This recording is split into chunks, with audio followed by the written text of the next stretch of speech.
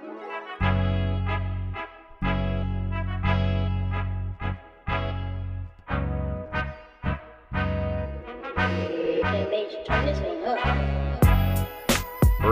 it in.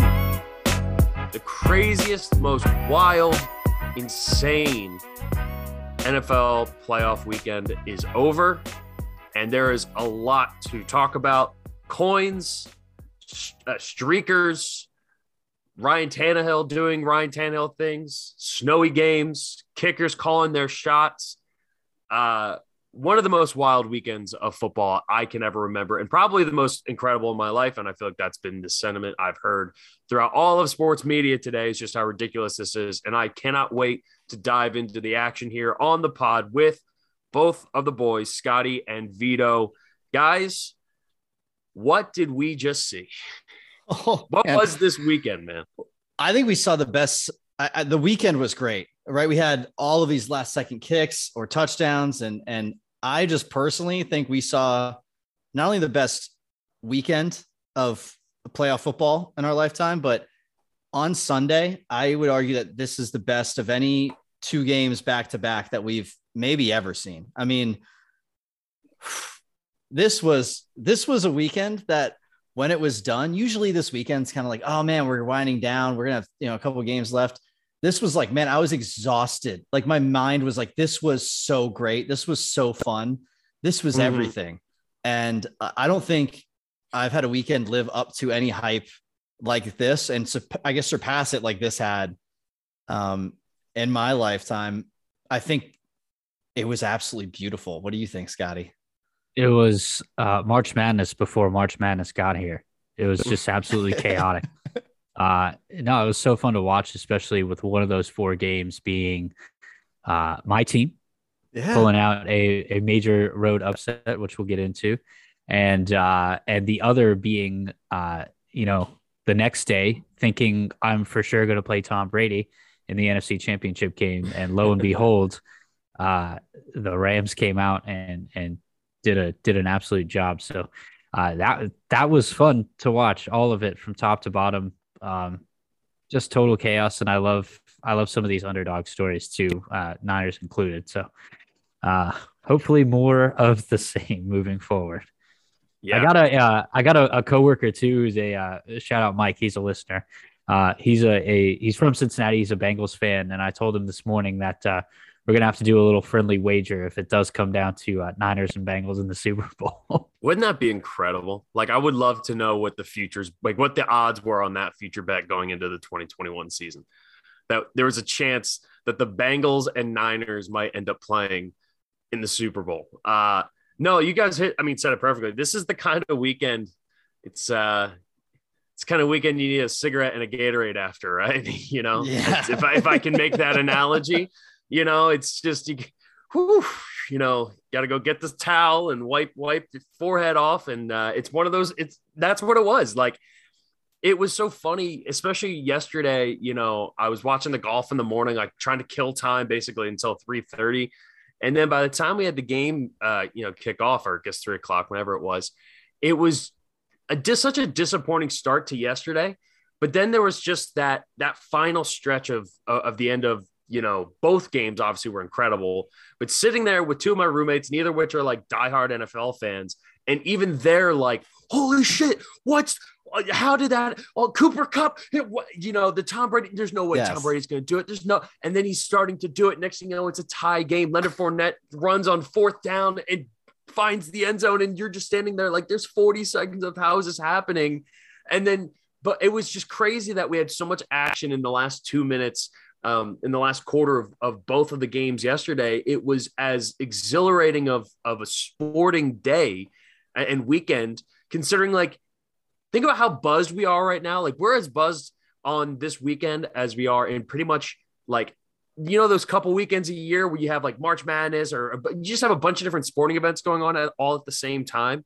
And you just like, you're just so fired up on Monday. And by the time Sunday ends, like, oh my God, there was this thing. There was only 4 games this weekend. There's only 4. And it was efficient. Everything. It was unbelievable. Like, especially considering And if like you could go back in time and be like, hey, I'm going to offer you this. You're going to have the worst super wild card weekend ever. It's just all 6 games are going to suck. And there's going to be refs and controversial calls, and people are going to be upset for a bunch of different reasons. And it's just going to be a bunch of ass kickings. But in return, you're going to have the greatest divisional round, greatest weekend collection of 4 playoff games that you'll probably ever have. I think we all would take that trade off in a heartbeat, right?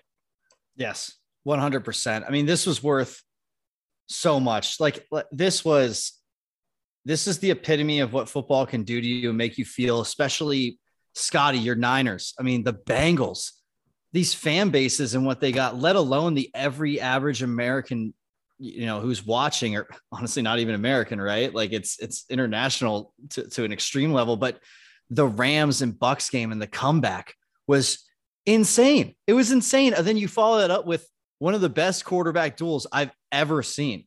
And just their precision, and it was everything you wanted out of every single one of these games. And you can say, if you're a Titans fan or a Packers fan, or even a Brady fan, you got to see what makes Brady Brady, right? And if you're a Bills fan, you got to see your team perform extremely well against another team that was performing at their peak. I mean, this was what football is all about.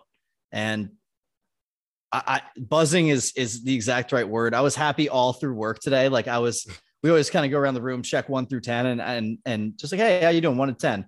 And I was 10 every time. And I'm like, I don't think I've ever really said that before. And it's 100% because of the buzzing that we had in football. Things at work are awesome too. Shout out anyone from there. Like we're crushing it, but like, no, this weekend made life today better. And that's how it was an incredible weekend.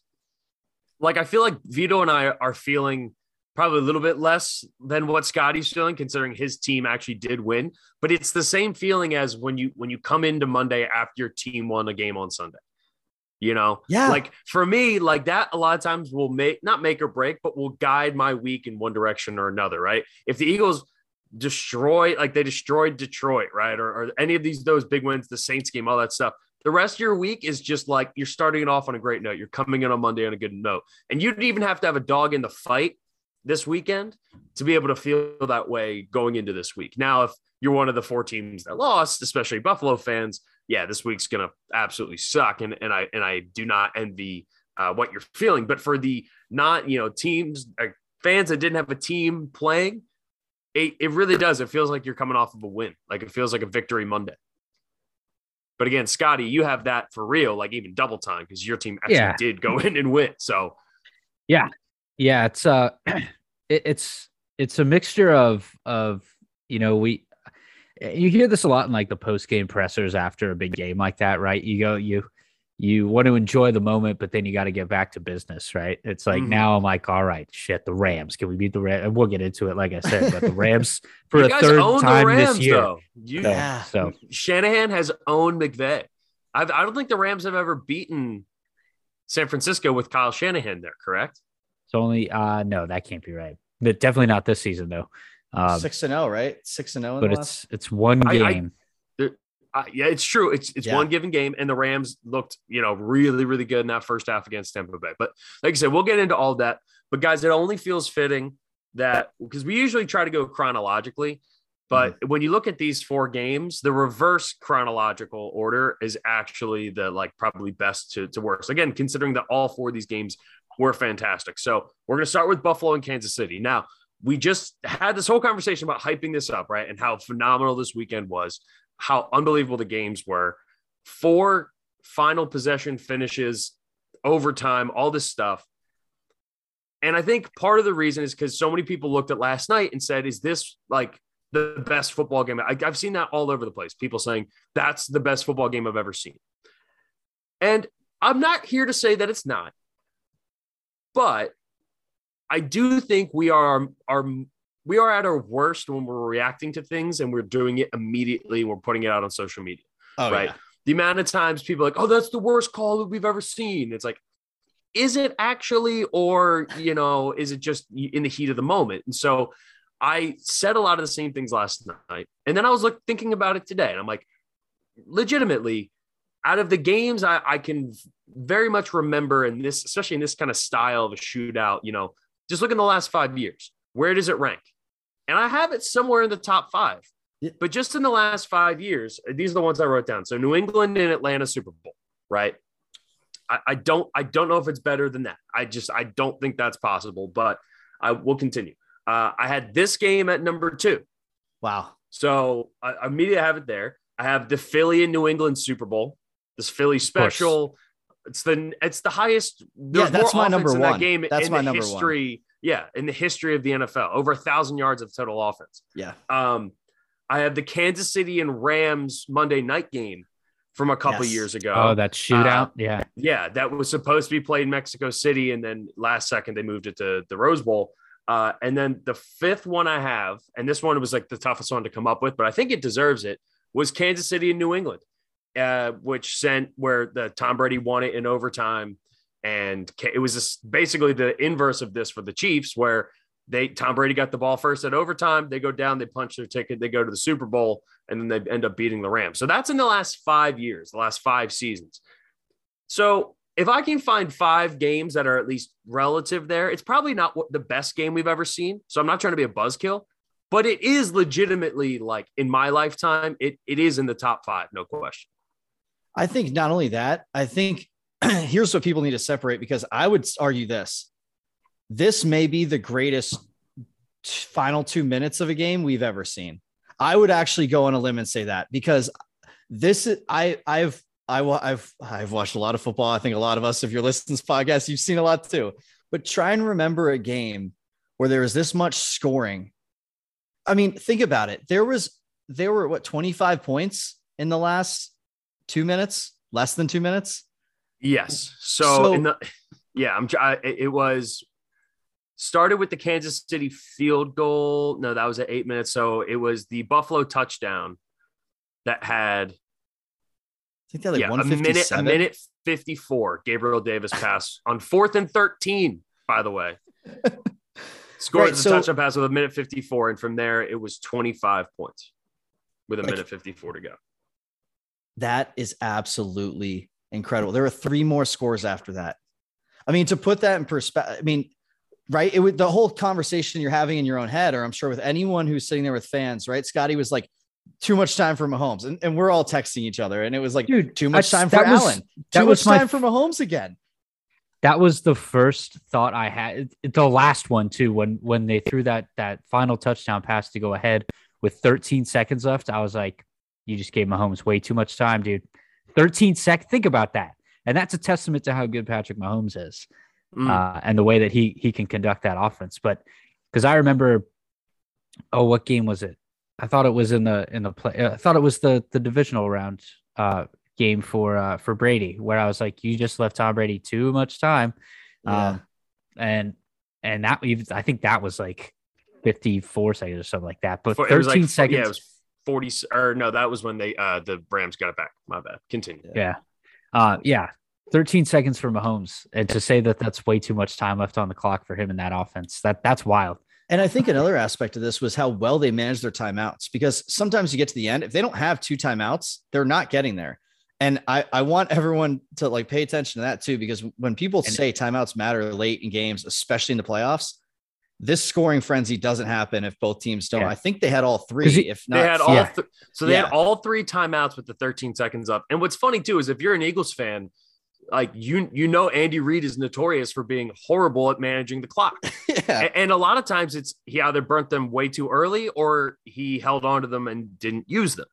And the irony here is the fact that he did kind of hold on to them, didn't really use them, but then it was massive in them being able to go and inevitably kick the play. And of course, there's the low hanging fruit of, 13 seconds. That's 1 second less than what Dak Prescott had when he went and did the fake slide and everything. Now, granted, look, Cowboys needed a touchdown and, Chiefs needed a field goal to tie the game. But nonetheless, I mean, and think about it too, from that touchdown on 4th and 13 by the Bills, that turns into, we have to get the 2-point conversion because otherwise it would have only been a 1-point lead, right? And then that turns into, now it's a 3-point lead. And then the Chiefs are able to go down, score the crazy, Tyreek Hill throwing up the deuces, which I hate the taunting rule, but that had been called for the taunting rule all season, and they didn't call it there. And that's a massive, massive break for the Chiefs. I texted you guys right away, and I'm sure it's all over the internet. To throw up the deuces to someone who's in front of you is just the ultimate. Like it was just so incredible. It added to so much of this game, right? It was a key play and a key player making an obscenely just in your face, like deuces, I'm out and you're in front of me.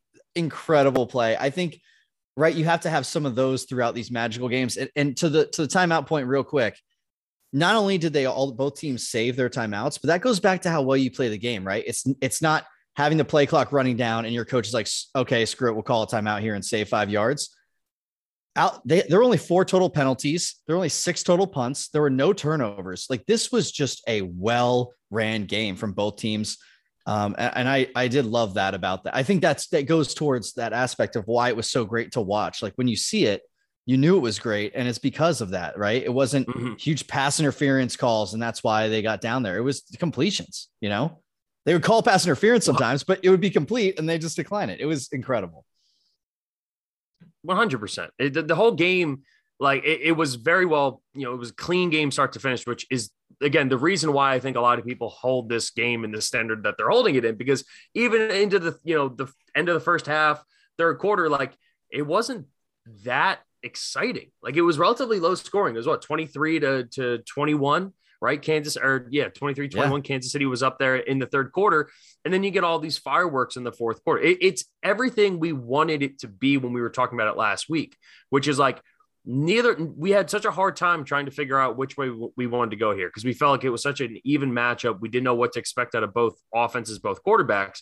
But statistically, they're the only two players, the only two quarterbacks in the history of the NFL in the postseason to throw for 300 yards plus, 3 touchdowns plus, and rush for 60 yards and have a QB rating at like over 120. Wow. In the history. Wow. And they happen against each other at the same time. And to think like, and again, a lot of people did the low hanging fruit of, this is the new Brady and Peyton Manning. And like, maybe it is. I pray to God that it's that great. But and Romo did such a good job on the broadcast hitting this. But it is now almost like a championship belt in wrestling, right?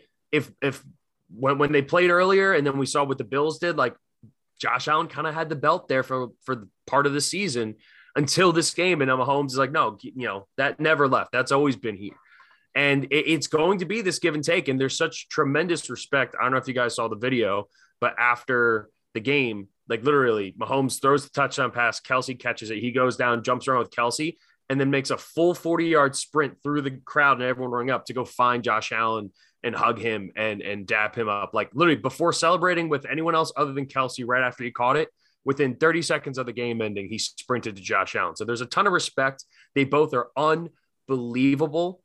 And they put on an absolute freaking show last night. And the the whole thing was just unbelievable. And we're going to get into a conversation about the overtime stuff after, because that's kind of unfortunately become the headline today, right? Like people are like, yes, this game's amazing, but we have to change the overtime rules. And it's anytime there's a thing in overtime, and same thing happened a couple of years ago in that Patriots in Kansas City game. In fact, the Chiefs actually submitted a rule change to change and addend, the way that we do overtime in the NFL. Which is ironic now, because if it had changed, then, who knows what the outcome of it ultimately would have been. But that always seems to be the conversation we have. But I have some other like bigger picture things I want to talk about here from this game, because I think when it comes to the X's and O's and the breakdown, there's not a whole lot else we can say other than this game was amazing. Like both defenses played really well through 3 quarters. Even with Tyrann Mathieu getting hurt on the second play of the game, the Chiefs defense still hung in there through 3 quarters. And then by the end of it, I think they were just gassed. I think both defenses were just exhausted, and with the way that the league is set up, with favoring offenses as much as they are, eventually, no matter how good your defense is, those two offenses were going to break through, and it just so happened to be at the end of the fourth quarter. Yeah, and with the Bills' defense being gassed, I mean, for the larger majority of the game, they didn't. The Chiefs' offense didn't use Tyreek Hill or Travis Kelce, so with the Bills' defense being gassed, try to cover those two when you're tired. And that's the breakdown we saw at the end of that game. Right. I mean, and even on the flip side, you're right. Like the Chiefs, it seemed like without Tyrann Mathieu, and we don't know the impact that had, but a safety with his leadership. I mean, I'll say this. There were some broken coverages, and Corey Davis had himself an absolute game, like the best wide receiver game we've seen in the playoffs. Gabriel Davis, you mean? Yeah. Sorry, I've done that a few times. I did it last night too, my friends. Yeah. He was signed for the Broncos for like a brief stint, and that's why I remember him. Anyway, so I really just think about like some of those breakdowns that I think towards the end of the game, you don't know if they're just exhausted and they're missing calls back and forth or whatever. But I mean, I'll say this, they both played extremely well against the offenses they played against for how long they did. Mm-hmm. And I know I have to give it up because I think Kansas City's defense without Tyrann Mathieu, I thought would have just been absolutely right. They could probably get walked over is what I was thinking. But what they did up front when Josh Allen was running any QB options, they got him back there a lot, right? Like Clark was in the backfield. Like there were some really good plays made by that defense and it kept them in the game. And man, they came out on top because of it. And if I said before this game, you know, let's go to the defense and I'll bet on the Bills. And, you know, I gotta admit where I'm wrong. And Kansas City stepped up even without their star, one of their stars on defense. No question. And I think both defenses played incredibly well. Like there were a lot of the amount of pressure that the Bills defensive line was getting on Mahomes is just in full Mahomes mode.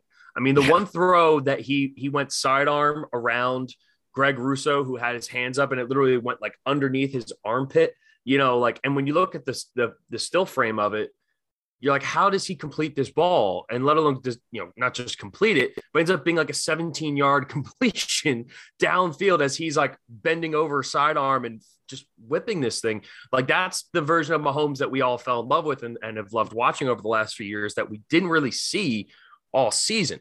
And that's why when I think about this game, I really do like, I don't know what else we can say. I don't know what else we can add and be like, oh, well, you know, if they had played more cover two, like, there's nothing on that end. It was just at this point with the way the NFL is, and these two guys specifically, you know, they're aliens, man. They're just, they're not normal. Like what they can do is so uniquely special that no matter how good your defense is playing, it was inevitably going to boil over. And that's what it did. So in that nature, I saw a lot of people last night and people who write for specific fan bases or cover specific fan bases or fan accounts and that kind of stuff of certain teams. And I saw it a lot in Philly being like, man, if you think the Eagles are close after watching this game, I don't even know what to tell you, man. They're two different sports. And I'm like, you know, if you think Jalen Hurts is going to be able to be just like these two guys, then I don't know what to tell you. I'm like, no one's these guys. They're aliens. Like we can't have this mindset. There's two of them. There's two people who are like this right now in the NFL. To act like, oh, we need to just rebuild everything and go find one of these guys. They're not just growing on trees. All right. Just like, go find one of them. Yeah. Like that's not how it works. You know, you can't just go and find a Josh Allen. Like if you have the opportunity to, like with a Malik Willis coming this year, who has similar potential and athletic ability as Josh Allen, and you want to make him a project and hope that you can get there, I'm all for that. I say go and do it. But to say that like, oh, we just need to rebuild like this, or that you can't win unless you have one of those guys, I think are both not super intelligent statements. Like I wouldn't all of a sudden change what I'm doing just because I'm seeing these two guys because of how rare they are. And yet all I was seeing on social media from fans of other teams is we need to find this guy because they're playing at a completely different level. And if you can find that, great. But what I think, and this is the question I want to ask you guys, is how much does, you know, sitting at home watching these games affect what happens in the offseason? Because not only do we have the Russell Wilson and the Aaron Rodgers stuff where it's like they might end up changing teams, I also think there's a lot of available veteran quarterbacks that are going to be on the market. And is this going to influence teams to be like, you know what? We don't have Joe Burrow or Herbert or either of these two guys. You know, we're the Titans. Even though we just signed Tannehill to an extension, we're going to move on from him because there's already rumblings about that in Tennessee. Same thing with Derek Carr in Las Vegas.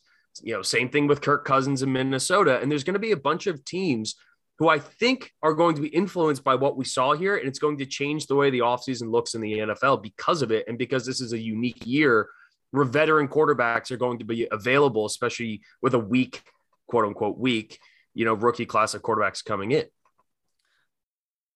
I think it's a good point. I mean, it's a question to bring up about what this game affects and the way these guys playing, but I actually think it's going to happen on the coaching side. And you see this once in a while, right? Like when Seattle had their great run and Dan Quinn became a head coach, then a bunch of other defensive coordinators, like there was just a rush, I feel like, of like, oh, we got to win that way. And then all of a sudden, you saw the Broncos and Peyton Manning and do what they did. Like, I feel like they're always offensive and defensive coaches, but owners, I feel like swing when you see things like this, right? Like trends like this. And I think especially a game with these teams who have been good and getting better, and the Bills took a step last year and they're back, they had another great year. And obviously Kansas City's Kansas City. I think this is where you're going to see, Bieniemy finally get that head coaching job. Like you're going to see, I think a lot of coaches realize like this is a great way to do it. And if I don't have an established team, Jeff, to your point, I'm going to get a quarterback. I'll pay a lot for a quarterback, and I'm going to go get an offensive coach. Like if I'm the Broncos right now, which is my lens sometimes, but right, we need a coach and we don't really have a quarterback. In my mind, this is a perfect offseason. Like you're saying with Russell, potentially some others, we'll see what happens here, but to go make a big splash, trade 3 first-round draft picks for a bunch of stuff, right? Like we're going to see some crazy stuff this summer. And I think games like this do affect the offseason and directions that teams go. We can stay conservative, play, get a good defensive coach and try and build through the draft, or we can just go spend it all now and see what we can get. Mm-hmm. What do you think, Scotty? But I mean, that's true of teams that are still in it, right? Like, what are the Bucs going to do? We don't know what Tom Brady's doing. So that, you have to look at that as a possibility for a veteran splash move. I'll tell you what, the narrative there is going to be the same too, potentially with either of the two teams that are in the NFC Championship game. If the Niners lose, the question is going to be, do we keep Jimmy G or let him go, let Trey Lance loose, or sign another stopgap guy just for a couple of years and let Jimmy go? Same with Stafford. There's going to be, I'm not saying they're going to get rid of him because he's had an amazing year. He was MVP type year, but like the narrative is going to be that is depending on the way the game goes too. Is this the guy that's going to push us over the edge, right? So you're right. It does change the narrative for particularly those like middling teams across the league that are like, hey, we can be involved in this just like these guys are if we have the right piece in place. Yeah, I mean, Vito, I agree with what you're saying, but I also think it's an argument as to why I think it's going to be more quarterback driven this offseason. Because in the past, like we have seen, like when Dan Quinn, right, and the wave of defensive hires with the Legion of Boom, we also saw that with the Sean McVay revolution, right? All of a sudden, everybody wanted Matt LaFleur got a job and Zach Taylor got a job and all these offensive, like that offensive swing has kind of already happened. It's still crazy that Eric Bieniemy has not been offered a head coaching job, or at least not publicly that we know of, has been offered one of these jobs he's interviewed for. And when I listed those 5 games that we were talking about over the last 5 years that were the best games, 3 of them came from Kansas City. Yeah. And so we've already had so many of these coaching swings in the past. And the fact that this is such a rare year of there's not a whole lot of, quote unquote, elite talent at the top end of the draft for quarterbacks, but there are a lot of very good quarterbacks who are around. But I also think a lot of teams are going to look at this and go, well, we have to be able to contend with this, right? The Bills cultivated their entire offseason to beating the Patriots, or to beating Kansas City and the Patriots, you can argue as well. But primarily, like, got those edge rushers. They drafted Greg Rousseau in the top. They drafted Ed Oliver, all these guys along the defensive line. They wanted to be deep there, even though they could have chosen, okay, we're going to draft a different position at the back end of the first half. No, they went with Gregory Rousseau, and they went with him to specifically try to continue to add pressure to Kansas City. And so I think there are going to be a lot of teams that look at this and look at this game and know what they're going to be up against and decide, hey, you know what? Our situation, even with Ryan Tannehill, who just got us the 1 seed, this isn't good enough because we have to contend with those freaks and those aliens. But again, they're freaks and aliens. You're not going to find those guys. So do you try to build and San Francisco is the perfect example of this, where they just beat Aaron Rodgers, right? One of those quote unquote alien type of quarterbacks. And they did it with Jimmy Garoppolo as their starting quarterback, and it did it in a completely different way. The Eagles beat the Patriots with Nick Foles. Like there's other ways to win Super Bowls in the NFL without having to try to mimic what it is that the two most talented and freak of nature type players are too. And if you want to add Lamar Jackson in that conversation, Lamar hasn't made it past one round in the playoffs. So even when you do have those crazy talented people, it doesn't mean that you have to completely change the way you're looking at building your roster. You can win in the NFL in a lot of different ways. And I just think with the quarterbacks that are available, teams that are going to be looking to either upgrade or move on from an older quarterback, I think we're going to see a lot of movement this year. And I think this game is going to be a big reason why, because people look at this and go, well, how the hell am I supposed to compete with this? And in reality, I think it's just, again, it's that we are so reactive to things in the moment when we see it, that of course everybody said, oh, if you're an Eagles fan and you're looking at this and don't think the Eagles need to move on from Jalen Hurts, I don't know what to tell you. And it's like, it's a terrible argument, because these two are anomalies. You don't find them every single day. And if you build around certain people, and yeah, Jalen Hurts may not be the answer, but to act as though you should just go and get one of these guys is crazy to me. The other big story with this game that has been taking the shine away from the fact that it was just an unbelievable football game, one of the greatest we've seen, is the overtime rules, right? I woke up this morning, every single tweet I saw had 5,000 likes of somebody being, we need to change the overtime rules. It's another really dumb thing we do, where we go like, I'm going to just say something that we all pretty much universally agree with, and everyone on Twitter is going to like what I have to say and agree with me. It's like, yeah, no shit. Like, they probably should update the rules here. However, I get why both sides of this coin have valid arguments, right? Because if you're saying that the coin decided who won this game, you're just wrong, right? There are 4 quarters that lead up to a coin flip. And to say that the coin flip decides who wins and who loses is just basically, it's disrespectful to the game that we just watched, which was an unbelievable four quarters before that, right? Especially those last 2 minutes. I think the problem is I think the overtime rules are the ones that are being disrespectful to what we watch. Like the coin toss may not, make or break or win them the game, but obviously, like you're saying, after a great game like that is tied, like both teams have put forth such a great effort, to have it where one team doesn't even get a chance to hold the ball with how offensive the game was. It feels wrong. And as you're, I guess Homer, again, everyone who listens probably knows I go off when there's a tie. I freak out. And the reason why, again, is because I hate the overtime rules. We need to make it. We've talked about this so many times. So I really do hope that they do change something, especially in the playoffs, maybe even bring it back to the regular season. But do I think that the coin toss decided the game? I mean, kind of. Well, right? Like yeah, but that's just because of the offense that's the nature of the overtime rules. Yeah, that's the nature of the overtime rule. So people saying that the coin toss won the game are right, Vito. I agree with you, because look, I think I just read a stat that was like teams who win the coin toss in overtime games this year, like 10-1 in overtime. So in a way it did. So to make that claim that's what a 50-50 chance of heads or tails decided it. Yeah. I mean, that made it, there's some legitimacy to it. Now, again, I wanted to finish my point here, because I don't necessarily disagree. I'm not saying that the overtime rules shouldn't be changed. However, saying that it did cause the outcome is, to me, is the same thing as like a couple years ago when the Saints and the Rams played and there was the bad no call and the pass interference. Saying that determined the outcome, to me, is the exact same thing. You can be mad at the rule, you can be mad at the system and say that it needs to be changed, but it didn't cause the ultimate outcome. They played for 4 quarters. They played for 60 minutes before that. We can look back on the results and say that, but playing the results, in my mind, no, it isn't the thing that decided the game. What decided the game, unfortunately, did come down to a system that I believe is broken and can be fixed. But under the system that was played, you had 4 quarters before that to change, to not even have to worry about that. And you didn't get it done. And that ultimately falls on the team.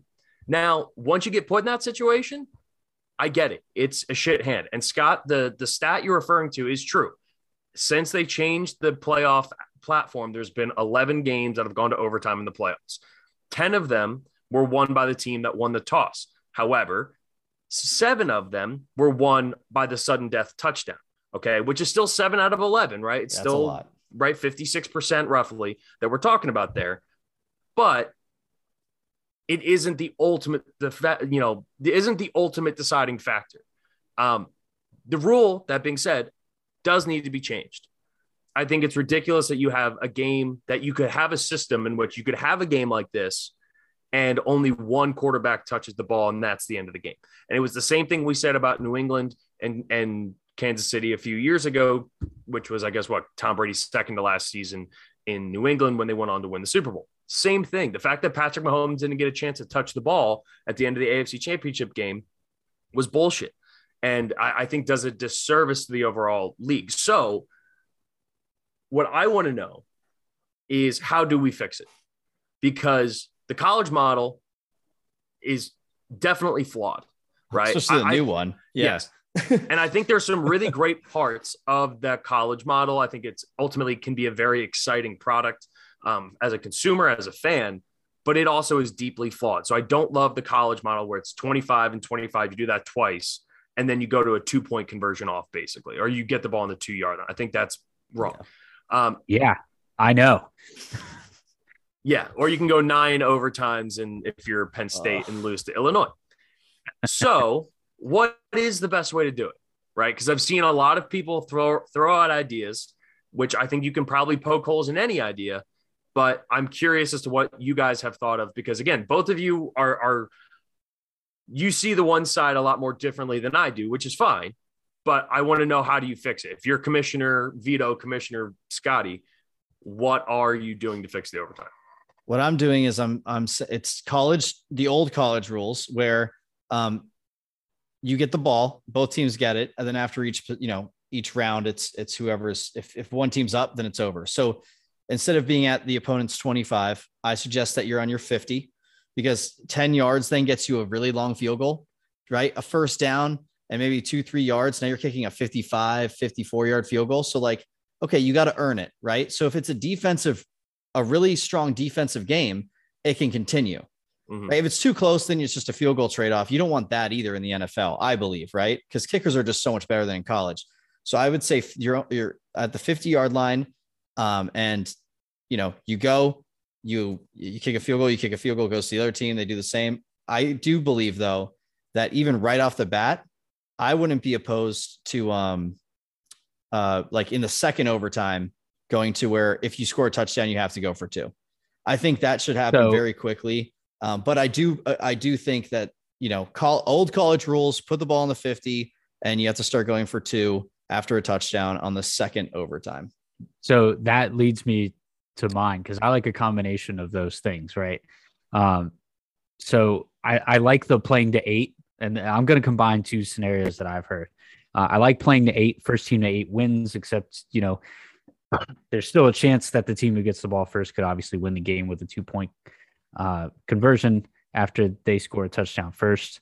And then conversely, the other team, if they don't get that, the other team getting the ball back could do the same. And that could be a disaster if neither team scores. So you need some way to end and finalize the game. Just play the full 15-minute overtime. Why are we assigning a sudden death to a game that carries so much meaning? I get why we do this in the regular season.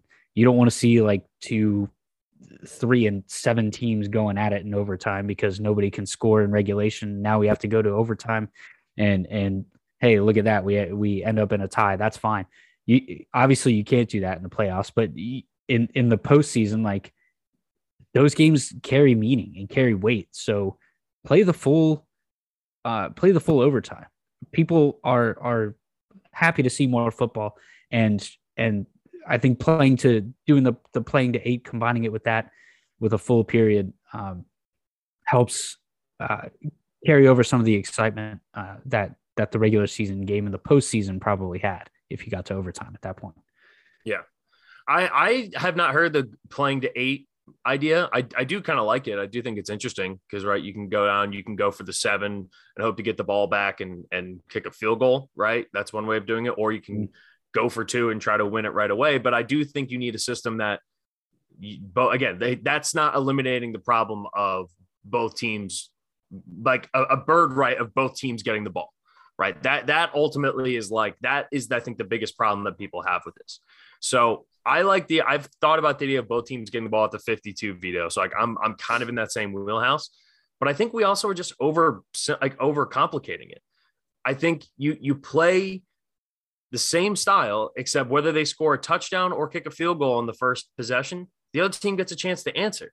And if they can go down and score a touchdown, then it keeps going. Or let's say, Kansas City goes down and scores a touchdown, they kick the extra point, Buffalo gets the ball, they go down, they score a touchdown. Now they have an opportunity to either kick an extra point and tie it and the game keeps going, or you go and you try to win it there, which as we've seen in the NFL this year and over the last couple of years, more and more times that teams score a late touchdown and have a chance to go and win the game right there, they're going for the win.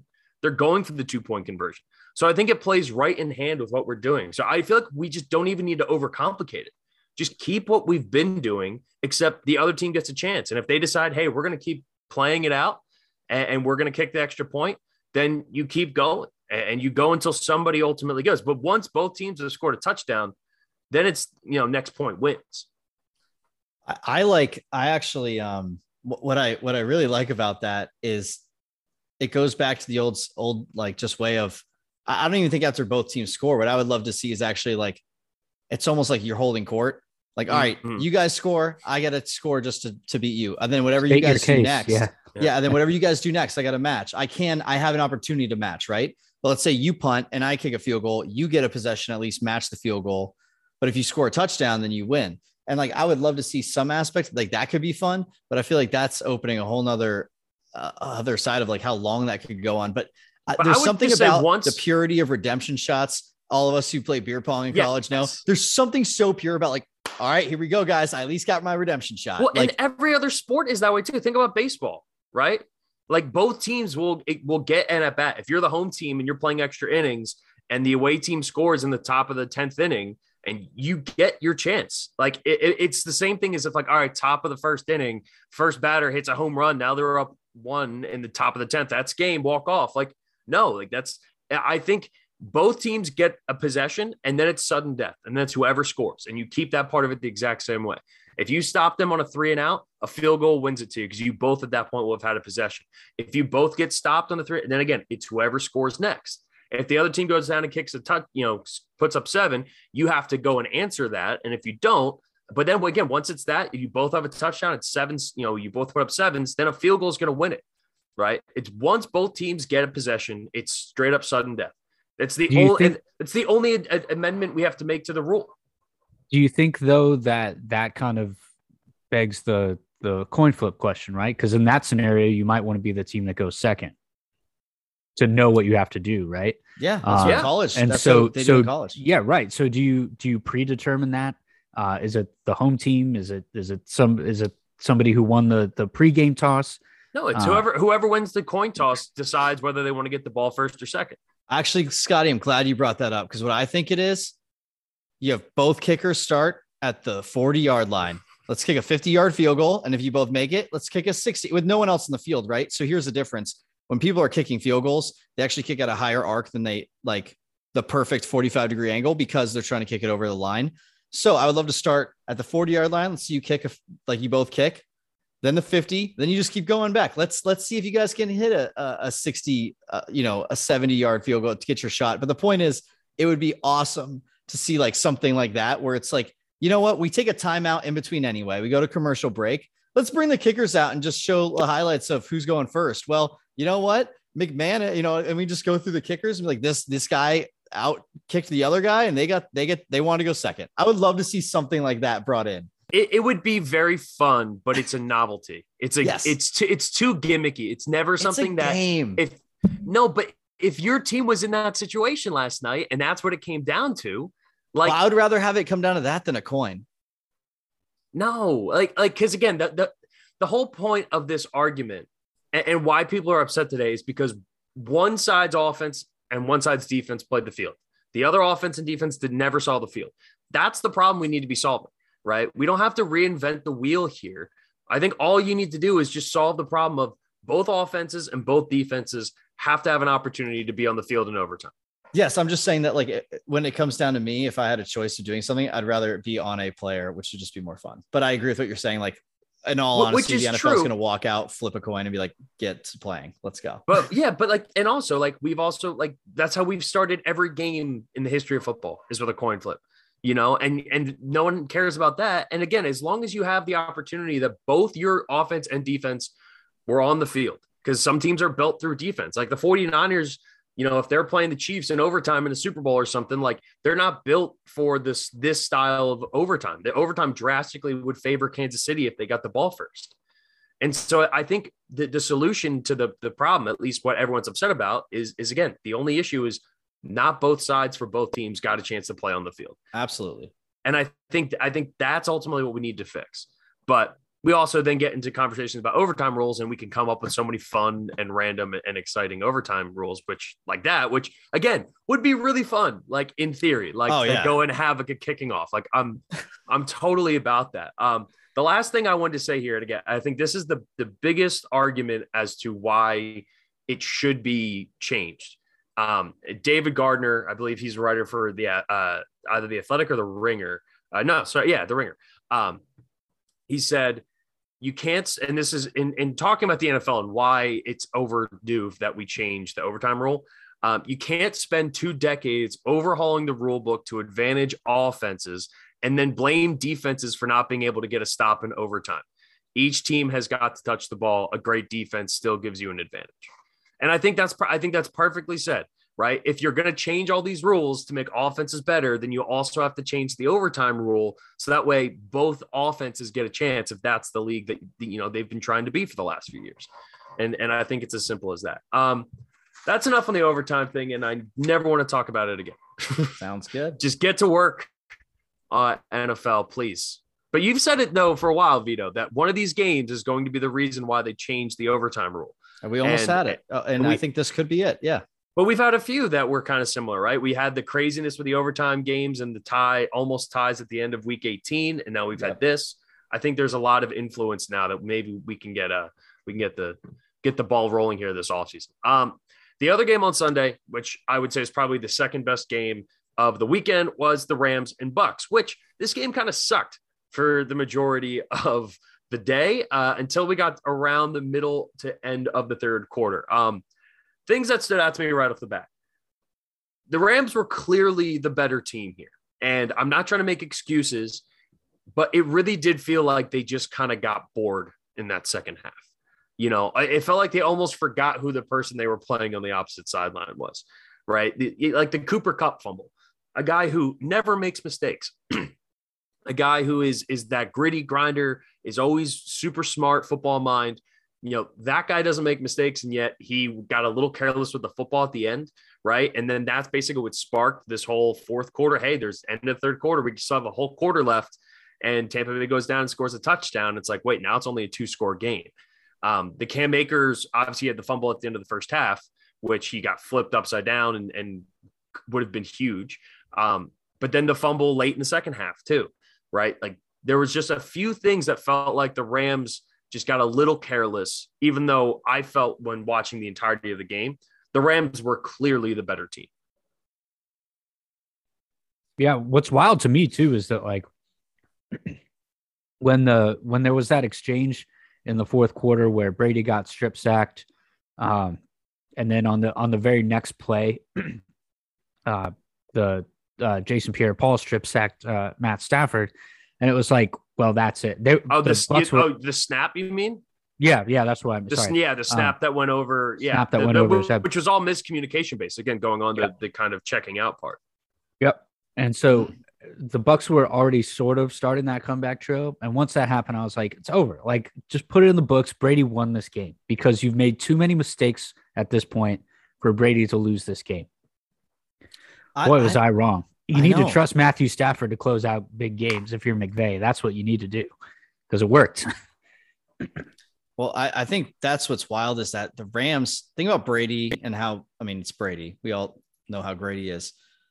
But for Brady to win the turnover margin by 2 right? I mean, the Rams fumbled the ball 4 times. And there were 5 total fumbles in this game. Yeah.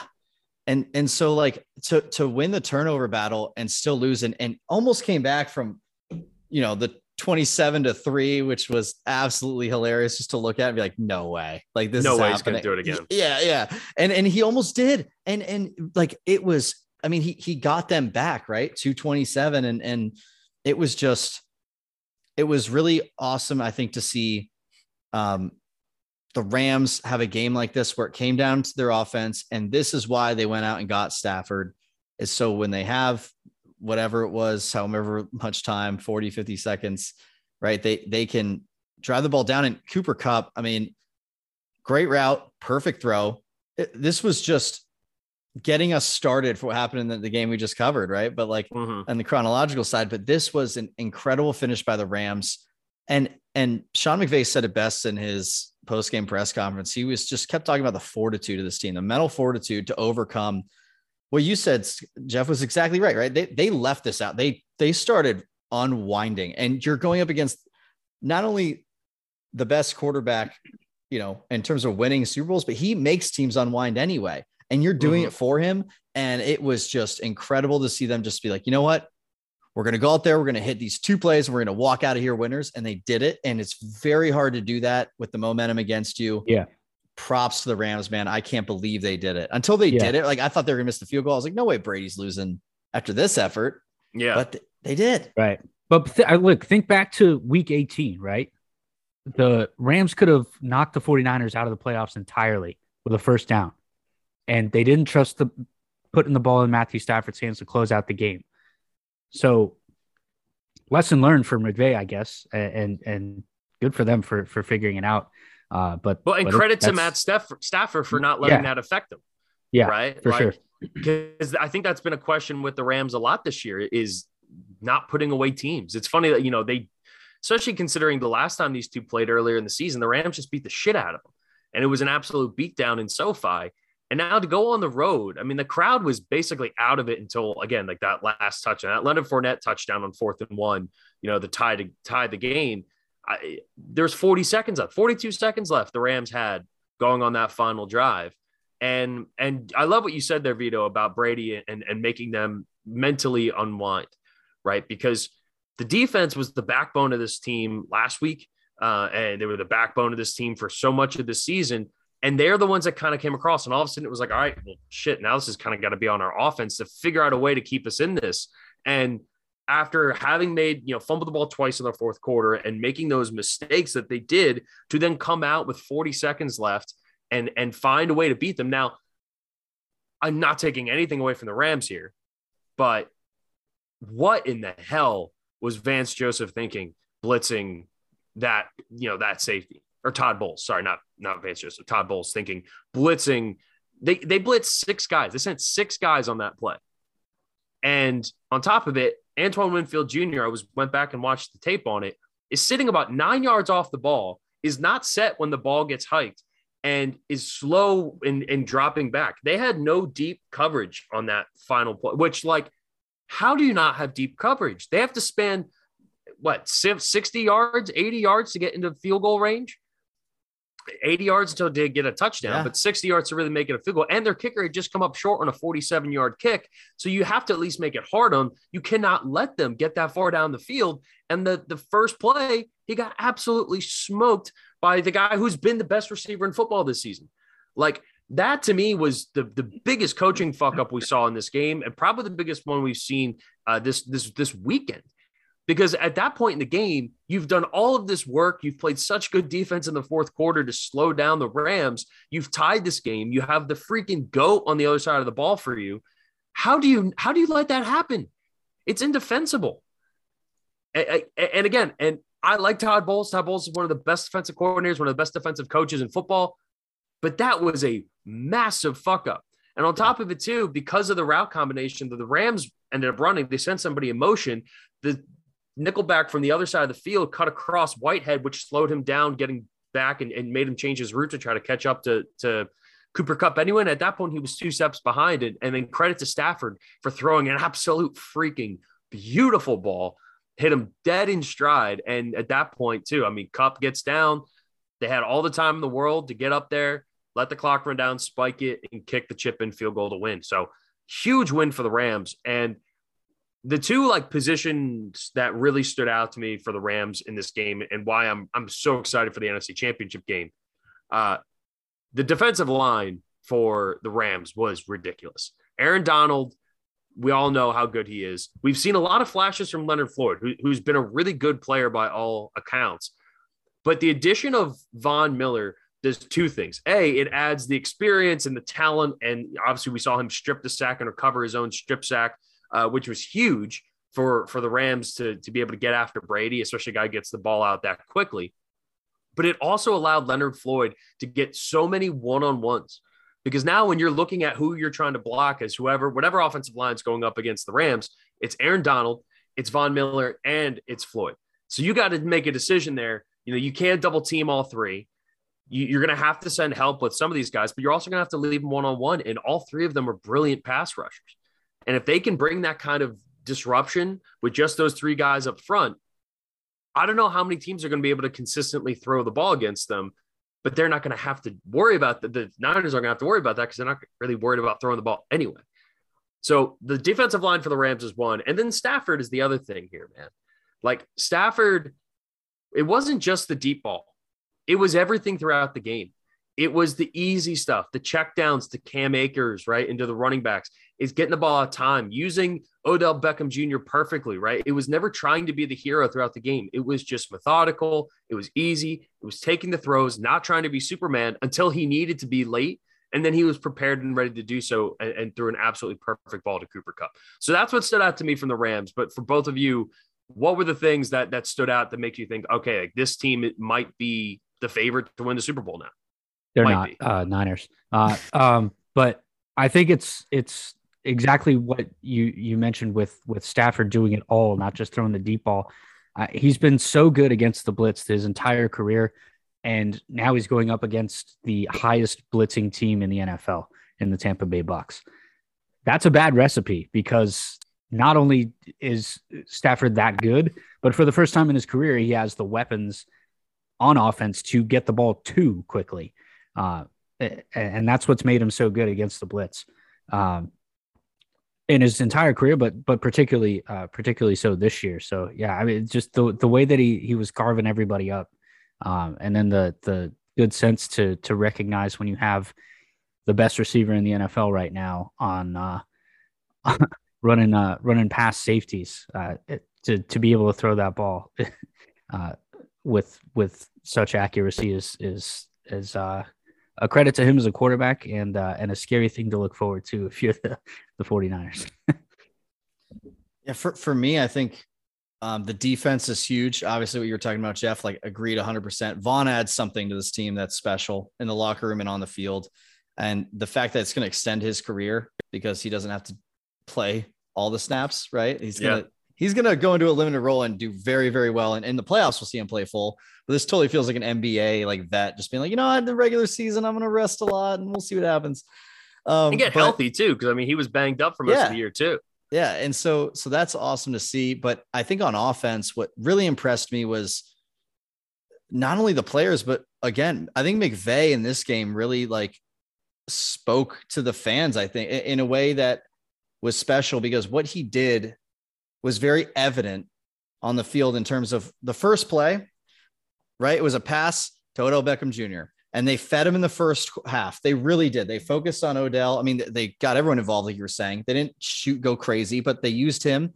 Then you could tell, I don't know exactly what happened with the Bucks. I don't know if they just were like, we're going to favor him. But in the second, I mean, the 70-yard touchdown to Cooper Kupp later in the half, like we just started seeing other players get so involved and really spreading this ball out. I mean, not only did 7 players make catches, all of them had at least 2.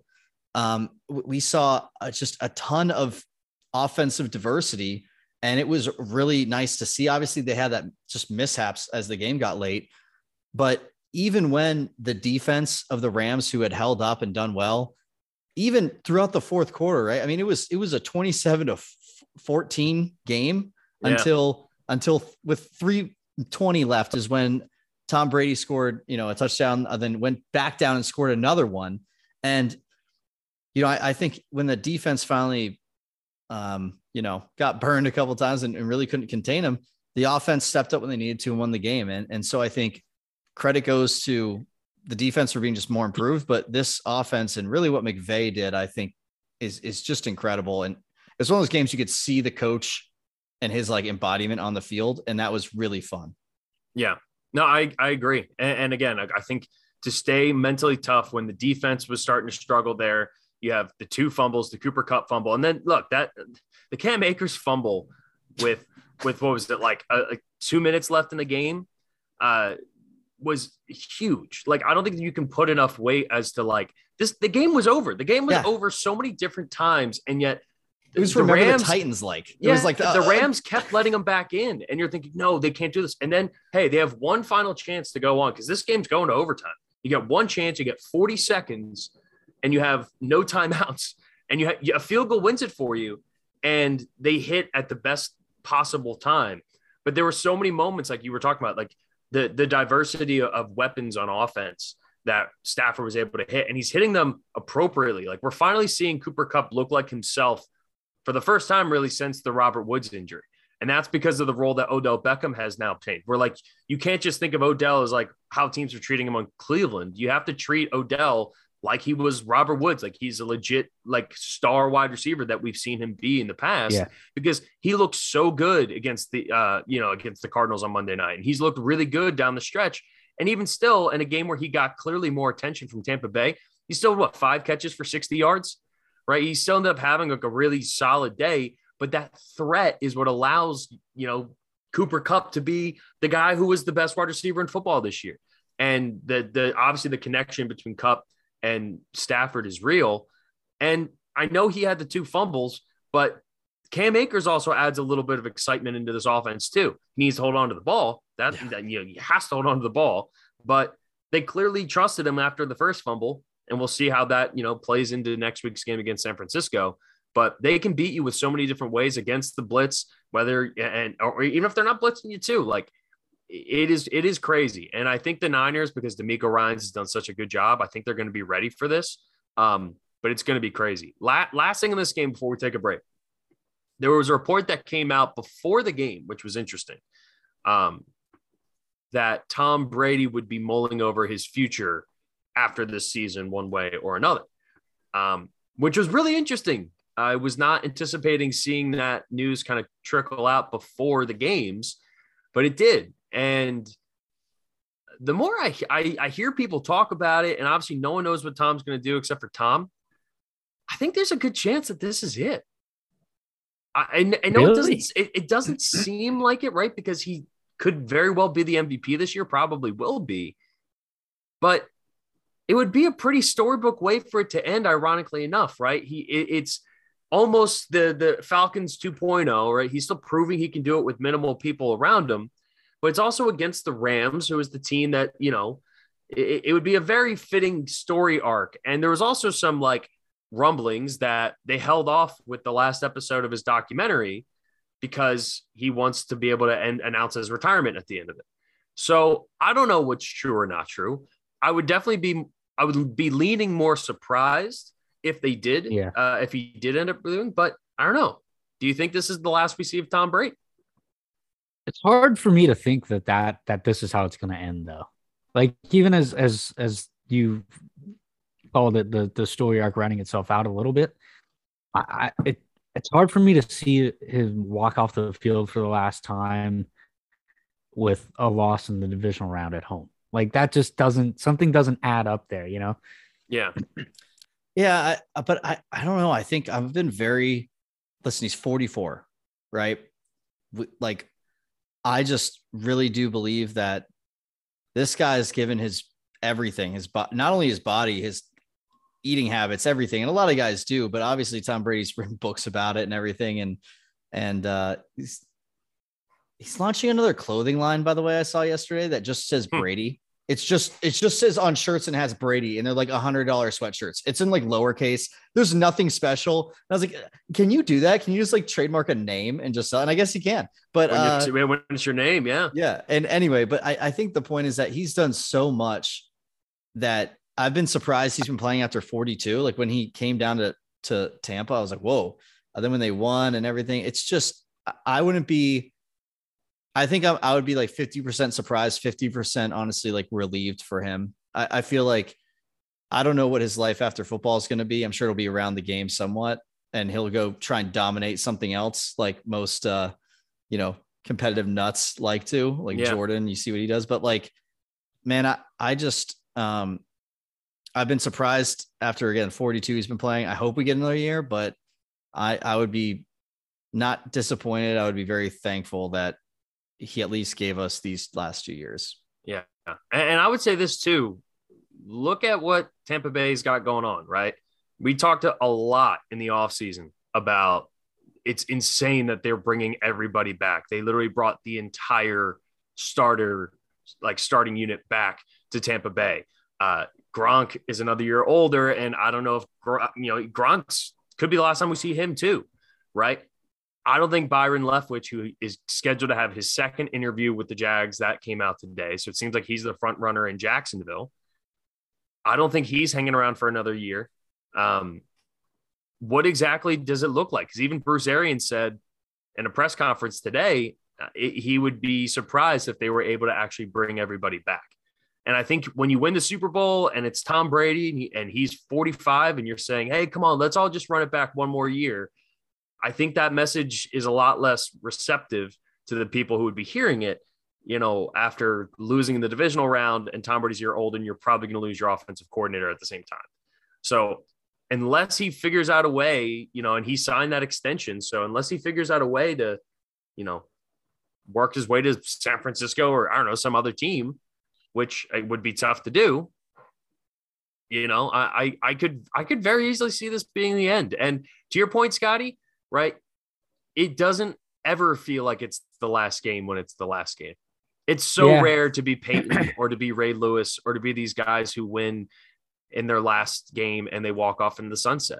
More often you remember than not, them all. The bus, John Elway, like it's rare because you remember it, but it seems like it happens. You're right. I mean, Montana, think about the end of his career. You never really think it's the end until all of a sudden it's the end. And again, I'm like you, Vito. I love the fact that we got to see him come out and win one without Belichick and make that distinction. And not that I think we ever had any doubt, but it just adds to the greatness of his legacy. And again, there's few examples of guys who do end up going out on top or retire young, right? When they still have stuff left in the tank, like Barry Sanders and Calvin Johnson. I think we all agree that Tom can still play. Like there's a really good chance, like I said, he's going to win the MVP this year.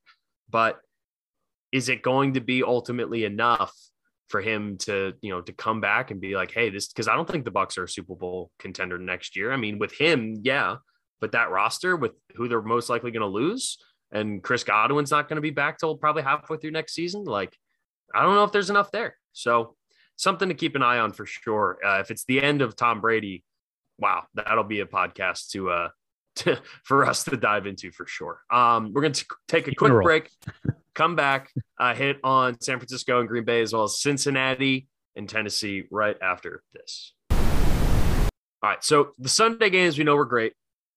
Probably the two, again, all four of these games are super entertaining.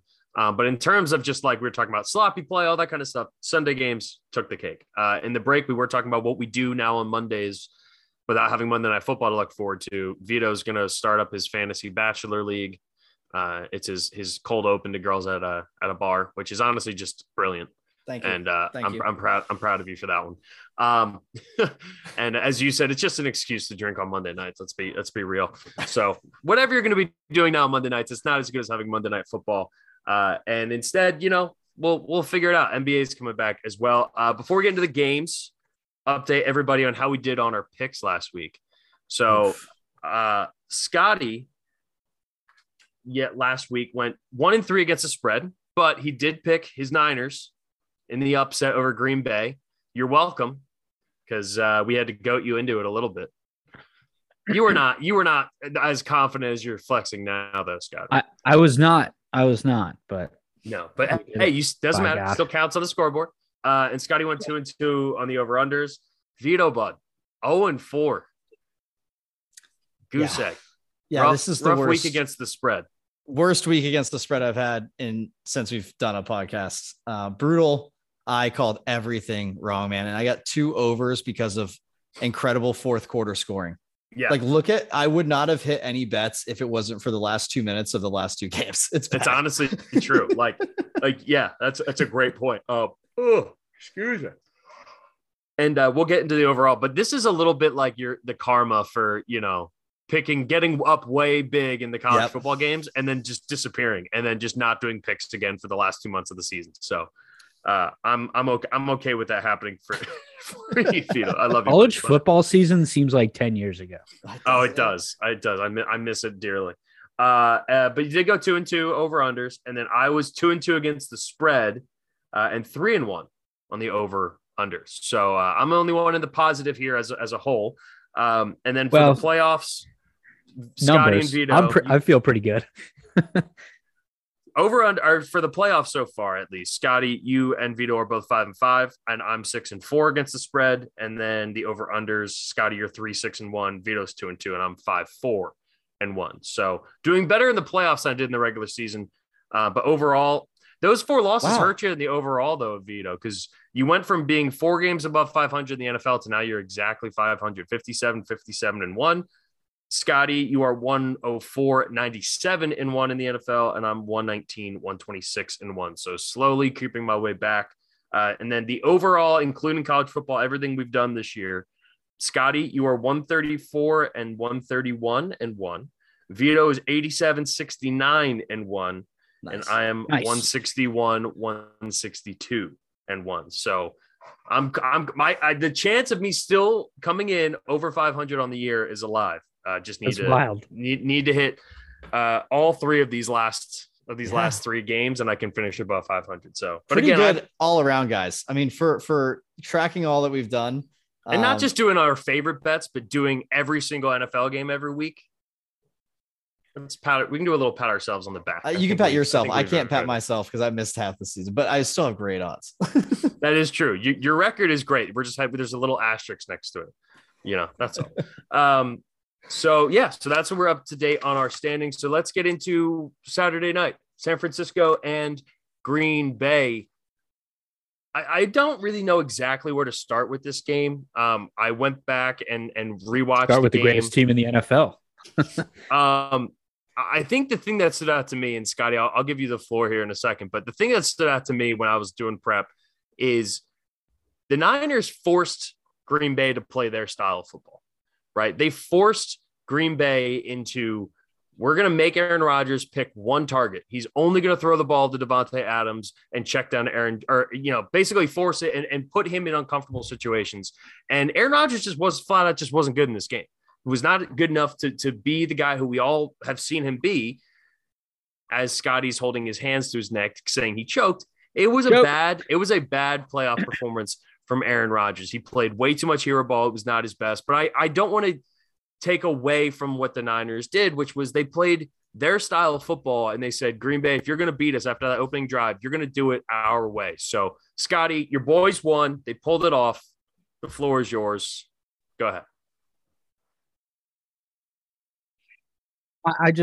It was just a miraculous game to me. I spent the entire first half mostly, first of all, apologies to Jeff Martz. He and I were texting back and forth during the game, and he was getting really confident. I was like, this is what I knew what was going to happen. They're going to roll one safety over to Devontae Adams to help.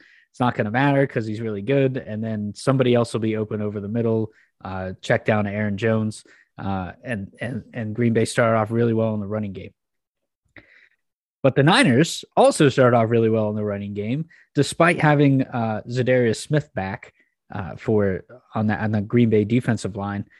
He did get after us a little bit, and much like what happened in the 2019 NFC Championship game, I feel like their defensive line for the Packers was chomping at the bit a little bit to get after Jimmy G.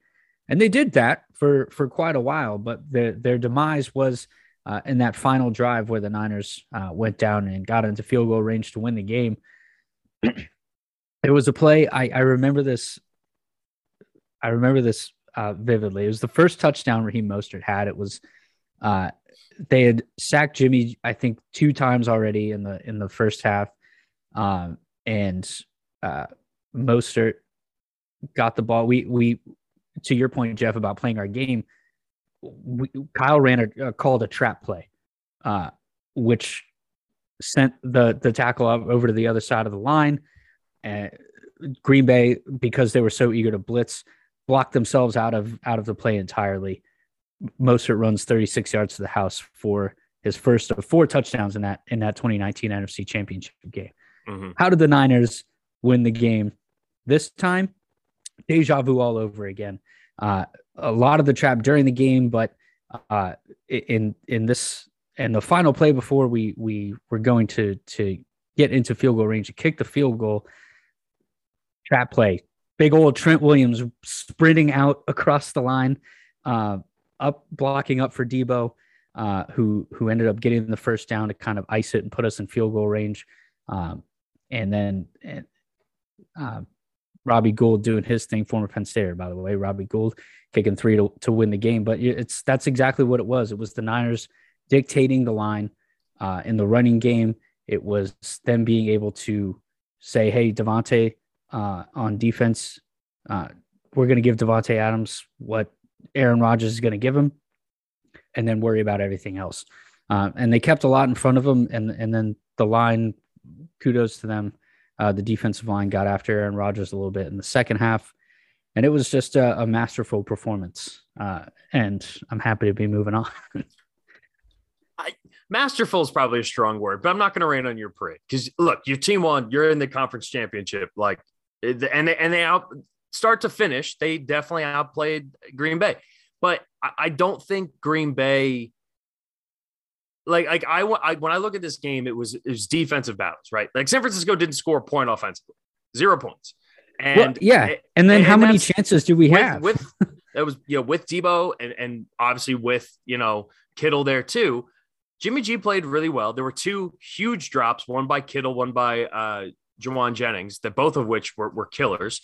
And then, of course, everyone looks at the interception when San Francisco was in the red zone and they want to shit on Jimmy G more and more. But nothing offensively was really working for the Niners. So they said, that's fine. We're going to make this an ugly game. What is the one weakness of Green Bay? Well, they were the worst special teams unit in all of the NFL this year by a large margin. They were literally 32nd in DVOA in special teams. The blocked kick at the end of the first half was massive. And there's a couple things that led into this. And Vito, you pointed out in our text thread, they run the little wheel route where Aaron Jones has the option to take it deep if no one's there. They pick up 60, 70 yards on that one play. And all of a sudden, they're in not only field goal range, but it looked like Aaron Jones could have taken it to the house. And instead of running out of bounds, you're trying to get as far as you can and then diving out of bounds, stopping the clock. Green Bay had no timeouts. So they had 1 timeout left. So they had to burn their last timeout. They get up and then there's, Rodgers gets stripped. They fall back on it and have to rush the field goal unit back out onto the field, ultimately to then have it get blocked as time runs out in the first half.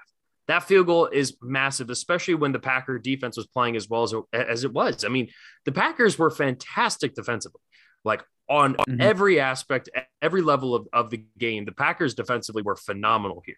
But then the blocked punt, right? And that's the other thing. The blocked punt that gets returned for a touchdown, one play, one opportunity. That's all it takes sometimes in these playoff games. So the special teams aspect of this, and again, why the Niners, who are just a well-coached team completely around, what's masterful about this game is more from an organizational stance, right? From a bigger perspective, bigger picture here, how well coached San Francisco is on all levels. And I think that's massive. Vito, what stood out to you? Obviously, the Niners stealing this one late in the snow, great scene, but what stood out to you primarily in this game? I think a lot of what you're saying, credit to the Niners, Scotty. I think what was a crazy thing that I saw was it was everyone on the defense. It was everyone on the offense, right? They get, I feel like, the most out of each player every week. They don't lean on, they have massive stars like George Kittle, but the whole team steps up and does something, right? Even like Juszczyk, right, has 2 big rushes there. Like it was just everyone steps up and does their part. And it's not like, it's not the same as the Packers where it's like, all right, well, we're probably not going to rush too much. We're going to throw a lot. Like the checkdowns are working, like you were saying, but the defense they knew what they were doing and they knew the game plan. And like, knew they had to get a big play. And for a team that didn't score a touchdown on offense to win a playoff game, like that means something, right? Like this at team, Lambeau. this whole team, really played well. I mean, on defense, no one had more than 5 tackles. Like that is a team defense, man. So when you see that, or I guess 6 if you count assisted, but like it's crazy to see that and to see a team win like this. So to see, not a bunch of turnovers and all that stuff. Again, I think it came down to special teams, and special teams really won them this game. Yeah, I mean, that was a big theme throughout the weekend too. It was huge, and like you said, assembling the right guys to step up in those spots. I mean, Robbie Gould is a Hall of Famer, but for him to be that cool under pressure, it wasn't a chip shot field goal either. So for him to be that cool under pressure to do that, and then the punt unit coming up with a big play, and Hufanga to be able to scoop and score it, it was a lot of fun, especially because like you said, everybody was stepped up. When Kittle is a star, right? But he doesn't always need to be the star. He is perfectly content to say, "Yes, coach, I'll go in and do whatever you want on the blocking game." And he's great at it. He's great at it, and he's done that like at a superior level to his offensive prowess in the receiving game. So it's a total team effort, and you're going to need it again next week. But like it was crazy to see all of that too. After I was sitting there like, how many chances are we going to get down 7-0 to Aaron Rodgers? Like, how many chances are we going to have the game be this close and we can't do anything on offense because that defense was playing so well for Green Bay? But like, just unbelievable to make the plays when they needed to. But I think that's the thing, Scotty, is that like, I mean, Jeff and I were so far on Green Bay, and we got to eat crow about that. But 100%. I think, Scotty, like to the point though, is like, do you feel, I guess, that you were like, you beat the number 1 offense last week and had an amazing game. And then you come in against a guy who, outside of Brady, right? He also had MVP like numbers this season, is up for it. You shut him down really. And as much as you can, right? And like, he still had a decent game, but he didn't, like Jeff said, he didn't play his best, and you forced that. You get the credit for it. So do you feel like if you play this game 10 times, how many times do you think you would win? 5, 6. Wow. That's just even more than I thought. But I guess Aaron Rodgers is that good. Well, that's what I'm saying. I would even say like 3. Yeah. I don't think San Francisco is winning 5 or 6 out of 10. No. And I guess the point is like, yeah, you had like not a miracle moment, because that was, I don't want to compare the two, but it's like you definitely are playing what I would consider throughout the year better teams and finding ways to beat them. And like, that's what playoff football is about. And it's just, as a fan, I just hope, like, this is special. Like you said, you don't get many chances down 7-0 to Aaron Rodgers. And hey, guess what? And you came out on top, because there's a lot of other teams that are sitting there always like, well, he got us again. It's Aaron Rodgers. You guys found a way to do it. Yeah. And don't get me wrong, I'm not taking anything away from San Francisco in this game, right? Mm-hmm. Like, it's a hard fought, ugly game, which is exactly what San Francisco needed to do to win this game. If they were going to win it, it had to be ugly. It was never going to be an effortless, pretty looking game. It just wasn't. That's not who San Francisco is, and that's not how you beat Green Bay. But Aaron Rodgers helped you a lot, right? Aaron Rodgers threw the ball 27 times in this game. 21 of his targets went to either Devontae Adams or Aaron Jones. Out of the 20 completed passes he had, 18 of them went to Devontae Adams or Aaron Jones. Yeah. Right. Rodgers was forcing the ball and trying to be the difference maker. He was trying to be the guy who could win the game on his own. Right. He got away from what has made him so good for so long, which is throwing to anybody who's around, whether it's Jordy Nelson, whether it's Greg Jennings, whether it's Randall Cobb. Think about his career and all the guys that he turned into Pro Bowlers that he made millions of dollars for because of that. I mean, we've had conversations about Allen Lazard and Valdez-Scantling and yeah, I mean, not having Robert Tonyan in this game definitely, this whole back half of the year is like definitely hurt them, right? Because you have 40-year-old Mercedes Lewis out there catching passes, and he had a costly fumble in this game too that completely changed, at least some of the lack of consistency offensively, the way that the Packers just were never able to get in a rhythm. But a lot of that also came from the pressure that the front four got. And David Bakhtiari ultimately getting scratched from this game really hurt Green Bay. I thought if getting him back, which it seemed like he was going to play, and then ultimately last second there, he doesn't play, even though he did play a little bit in week 18. And then I guess the bye week and everything, I don't know, something happened or he had a setback, but he wasn't able to go. And Nick Bosa was a monster. But the dude on that line who it seems like he's on every play is Armstead. I mean, it's ridiculous. Like they found ways. And then of course too, the most underrated player in football is Fred Warner. I mean, you have just an absolute stud at linebacker, and they were able to, like Devontae Adams didn't burn him. Devontae Adams had 90 yards, and considering who we're talking about, that's a win. If you're holding Devontae Adams to 90 yards receiving, but Rodgers also didn't help you. Rodgers was unwilling to go. And on the last play there, on the last drive that the Packers had a chance to get a first down, he threw the deep ball to Devontae Adams in double coverage. Allen Lazard was standing wide open, like 20 yards downfield with nobody within 15 yards of him.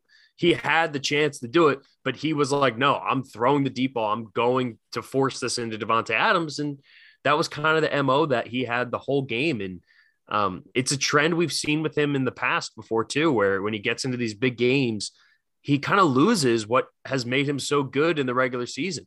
And he tries to be the hero ball guy. And the guys are part of my take. We're talking about this earlier today. It's very similar to what Brett Favre was. Brett Favre was the same way at the end, force feeding Donald Driver. And that was pretty much it. He was unwilling to kind of do it and all the drama. And it's just interesting to see, both of these guys in that small market. They're both kind of like, I don't know, they're celebrities too big or what, but they're just Rodgers is following a similar path. And I think there's a real chance that after the season, like not only is Aaron Rodgers probably going to leave, but I think Green Bay fans are going to be completely okay with letting him walk. I don't know. I don't think any organization should be okay with that, but I to the extent that you can. Yeah. I think that it definitely, like, this game to me, what it said about Rodgers was, first of all, I think he needs more help on the offense. I think those players were featured, and by the end of the game, I bet like he was looking through his reads and there weren't many openings and he was getting a lot of pressure. And when you do, right, you go to the guys you trust. And so what that told me is that, he doesn't have the guys he needs to trust, especially in front of him. Yeah, I mean, Aaron Jones is amazing, but to have him be, your leading receiver, it's just like when you have a guy like Aaron Rodgers, you got to have a couple guys down there. Like, yeah, we've seen running backs lead teams and they've been great, but they've also had like at least threats beside, they have Devontae Adams and Aaron Jones. And in this game, that was really it. You got to get a Lazard or someone else, Randall Cobb. You need to get a couple more guys for him. And if I guess the point is that, like, from a lot of fans' perspectives in Green Bay, I'm sure they're not going to blame this on Rodgers. They're going to blame this on the organization not getting him weapons and drafting a quarterback and all that stuff, right? Like you're saying, the drama around it. It's so easy as a Green Bay fan here to just blame the organization when you really you need to rewatch, you need to look. And Aaron Rodgers did not play his best in this game. And that's, in my opinion, pretty clear. Do you think some of that is the way the offense is structured, though? Like, they don't get guys like Lazard involved in other ways, like jet sweeps, right? Or MVS either.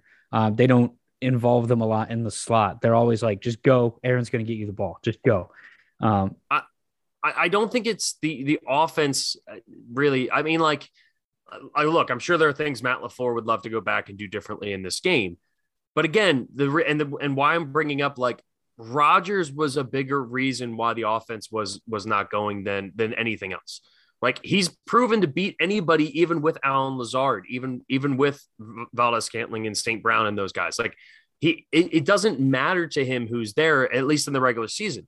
But this is now 2 years in a row, and it was the same thing last year against Tampa Bay. I think there's a level of frustration, especially with all the off the field stuff that Green Bay fans have had to deal with him this year, that it's like, is this worth it? Because his track record in the playoffs outside of the one Super Bowl has been disappointments. It's been not showing up in the playoffs. But you can't like just go from that though to like, all right, who are you going to replace Aaron Rodgers with? Do you really believe in your quarterback? Do you seen that much? Like Love? I guess the point is that like, that's an easy thing to say, but it's a hard thing to follow up with because of the fact that he's Aaron Rodgers. And like we were talking about earlier, I mean, how many of these teams that people are going to do whatever they can to try and get them. And I think if you let them walk, you're resetting your organization, and maybe they're a little biased. To your point, maybe they are saying, hey, we had Favre and everyone said, what the hell are you doing? And then we have Aaron Rodgers. So maybe we have another one too. But like, yeah, I don't would know look what at it it like is. this though, Vito, right? Because the only thing comparable that we've seen, at least in recent history, is think about when Tom Brady left, New England. Like the Pats could have brought him back for another year. And I know it was at the cost of going and seeing Tom Brady go and win a Super Bowl somewhere else, literally the next year. But you can't argue that the Patriots are actually in a better spot right now from a roster standpoint for a long-term projection right now than they were that last season with Tom Brady when they lost in the first round the wild card round, they lost to Tennessee.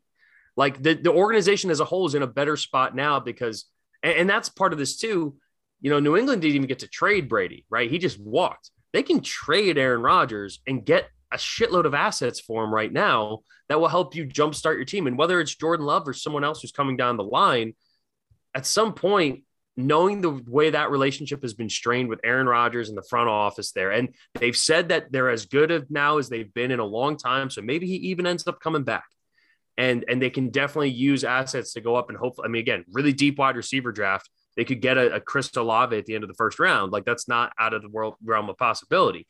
So maybe they do. Maybe that's the next move for them, that they can go off and do something like that. But I think the fan base, at least again, what I've seen on social media and what I've heard out of the media in Green Bay and looking into it, I think the fan base is pretty frustrated. And I think even though they don't blame Rodgers solely, but they've blamed the organization for a long time. They've been like, yeah, listen to Rodgers. He's saying you need to do this. And, you drafted a cornerback in the first round. What are you doing? Well, Eric Stokes ended up being a pretty huge part of that team this year as a rookie. So I think when you blame the organization for too many years and it still hasn't changed, then maybe you start to look at, well, maybe there's another problem here. And maybe it's Aaron Rodgers and everything off the field. I don't know. It's just a hypothetical. I don't expect him to come back, but I also don't think that'd be the worst thing. And another great point, look at the division that they play in. Minnesota's rebuilding, Detroit's rebuilding, Chicago is rebuilding. Even without Aaron Rodgers, the Packers still have the best roster in that division. Yeah. And if they can go and get a Matt Ryan or I don't know, some veteran quarterback to come in, maybe it ends up working out for him. Who knows? Yeah. I'll give you the last thought here, Scotty, before we wrap.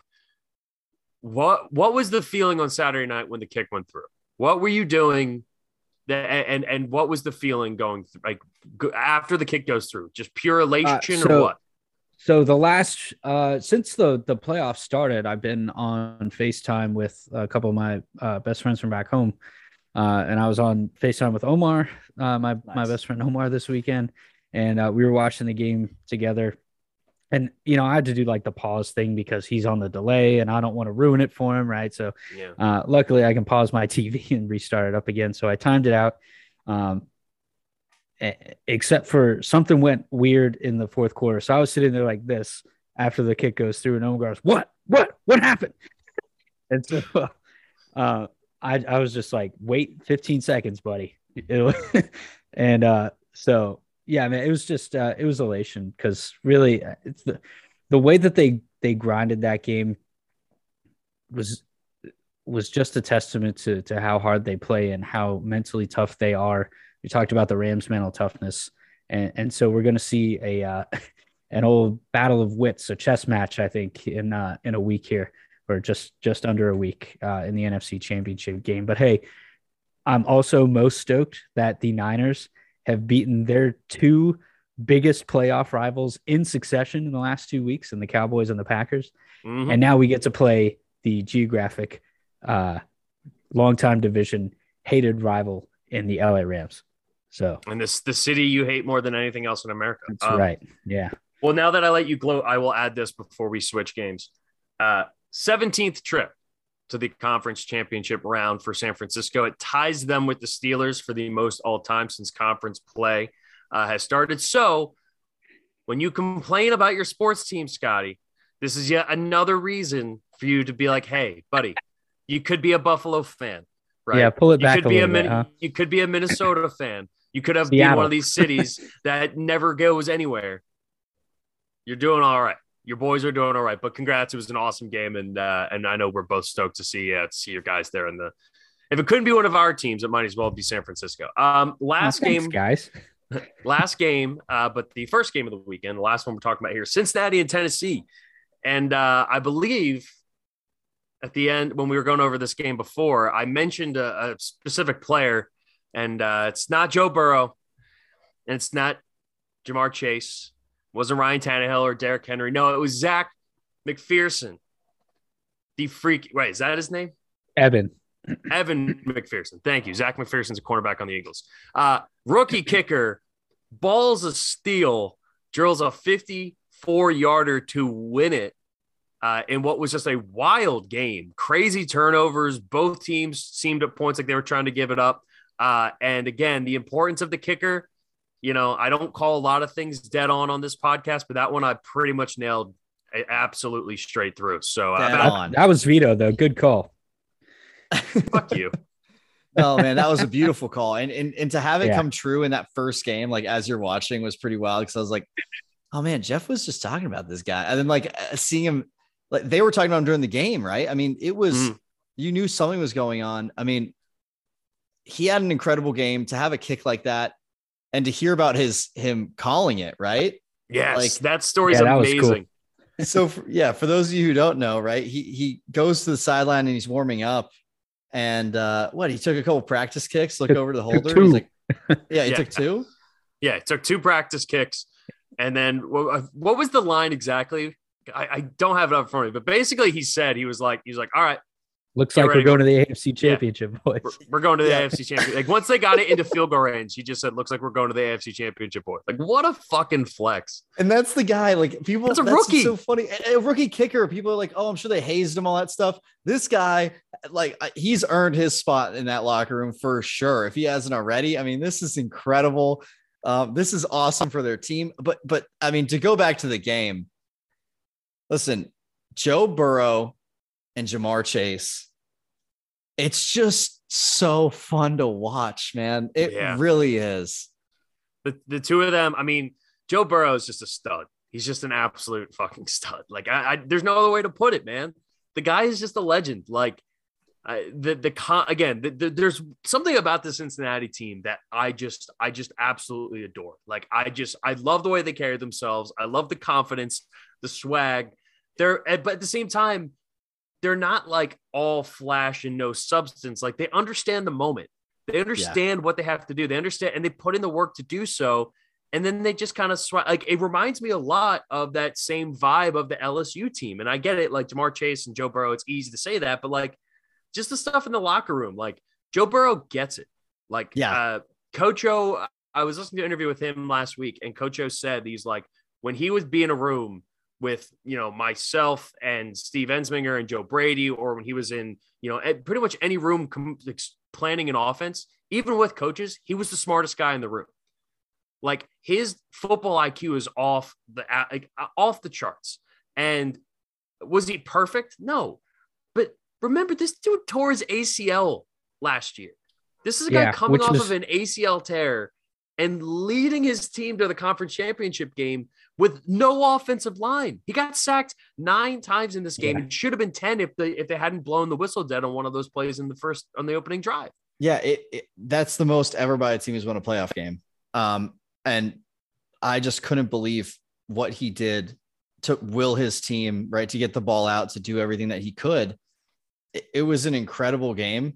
Yeah, he had some mistakes. It wasn't perfect, but he, like you said, was the captain of that team, and it was clear, right? Like he captained that team to victory. I feel like that's a better way sometimes to say than quarterback, because he affected the defense with his attitude, and it was incredible to see him after the game to talk about it. Just he's saying flashy at all and not cocky in interviews, right? He's so humble and he's so like, hey, well, this is what we did. We had a good game. We got to go have another good game. And like, and he'll drop little nuggets, Oh yeah. He's funny and he's like yeah. quirky, but that's what I mean. He's like, he's that guy who you love talking to but won't give you that much information, but will drop some things. And he's just awesome as a leader. I feel like people want him to follow a guy like that, where he's not just, you guys see me and what I did and all that stuff. Because at the end of the day, he knows like his defense. I mean, the defense they had against the Titans, I mean, the turnovers they forced, let alone, how about this stat? Tennessee was 1 for 8 on third down and 0 for 1 on fourth. I mean, the Bengals defense really did a great job in order to really, solidify that defense on third and when they had to on fourth. But the Bengals defense and really Tannehill played poorly, but the Bengals defense played well enough to win, which I didn't think was going to happen. I mean, I think if you said before this game, the Bengals have 19 points, do they win? I don't know, but they did. And credit to that defense. Listen to this. In the last 4 games, right, going back to the Baltimore game, which was Christmas weekend, he has 525 yards, 446 yards, 244, and then 348. Right. So you add that up and he's basically averaging like 375 to 400 yards a game, which is just absurd numbers.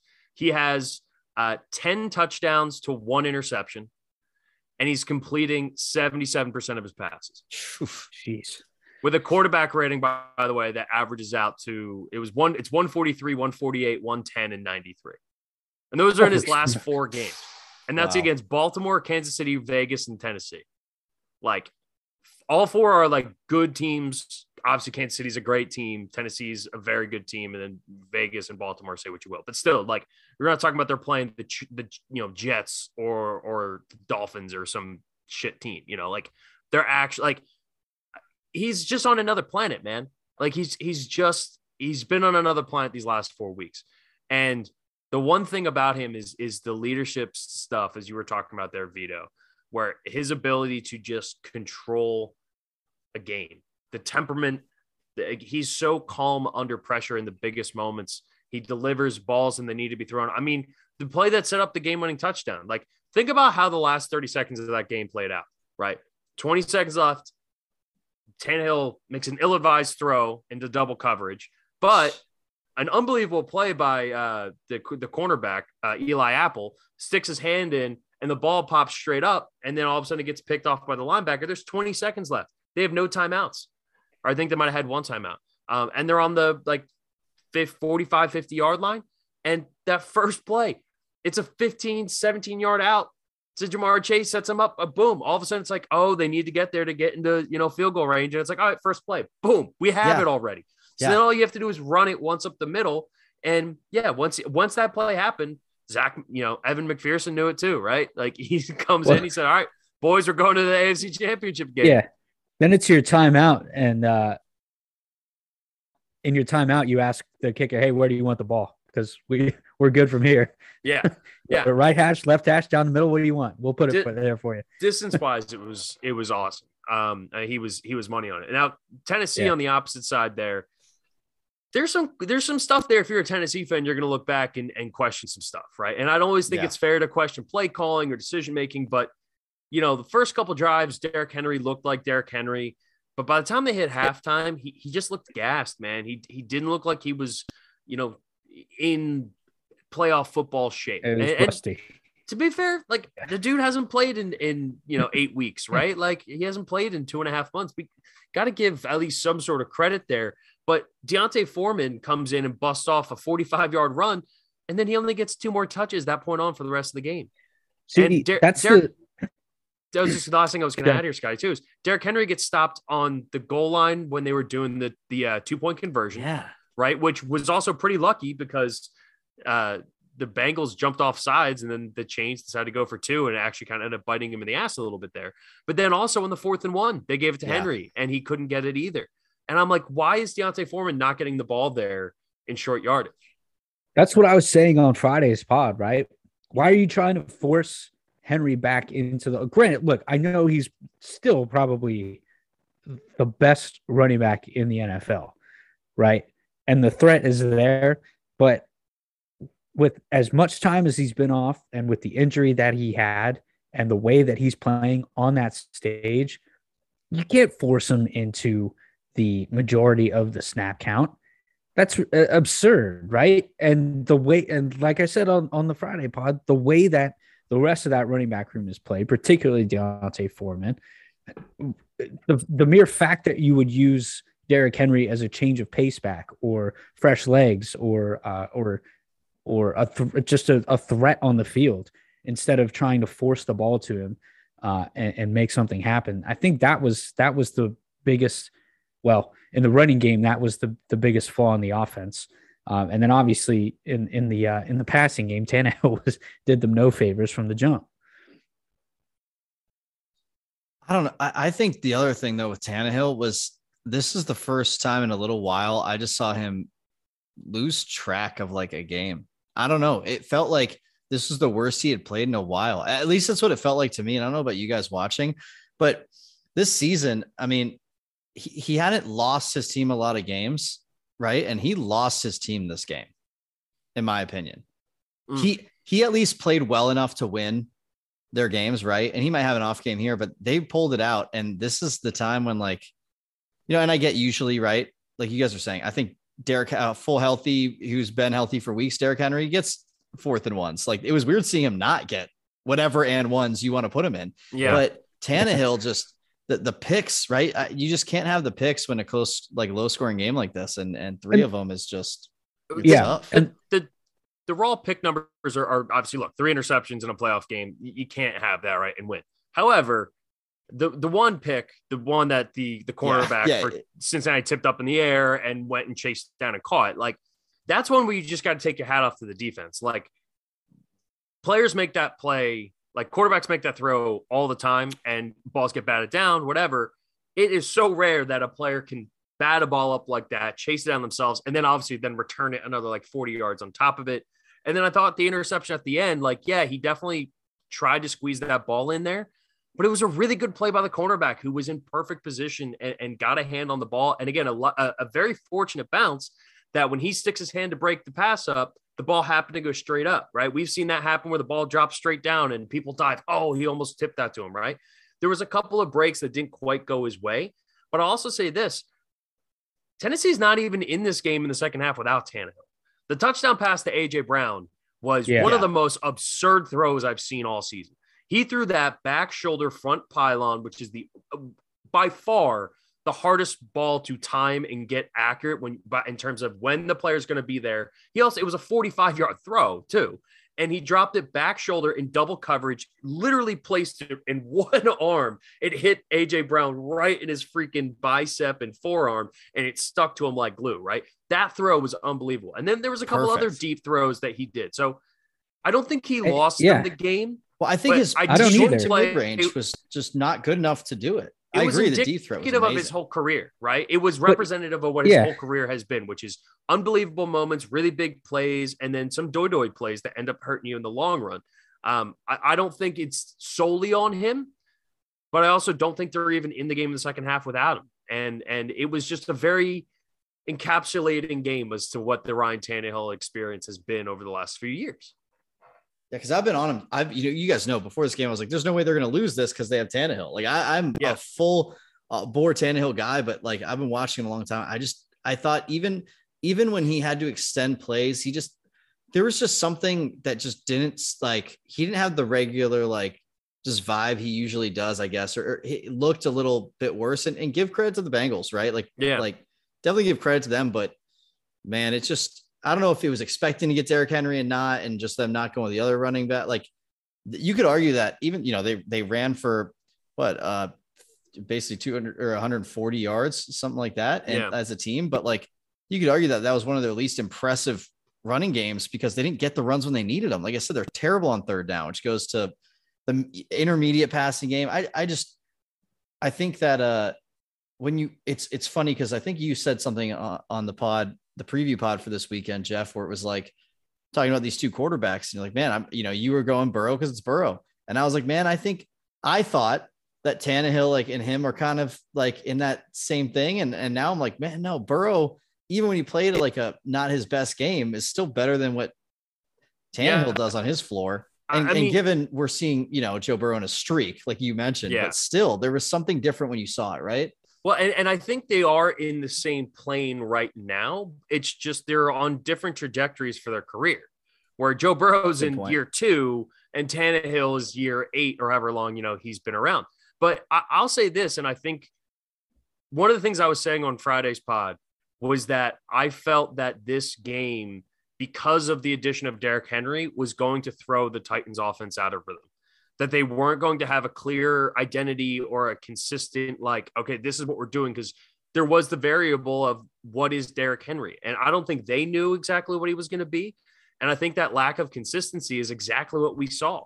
I called McPherson or whatever, but like in the actual breakdown of the game, I think what I'm more proud of is the fact that I didn't think adding Derrick Henry back this week was going to be that much of a benefit for Tennessee, because we just didn't know exactly what they were going to be. And if it had it been fully healthy Derrick Henry, like what we saw earlier in the season, it would have been a totally different game.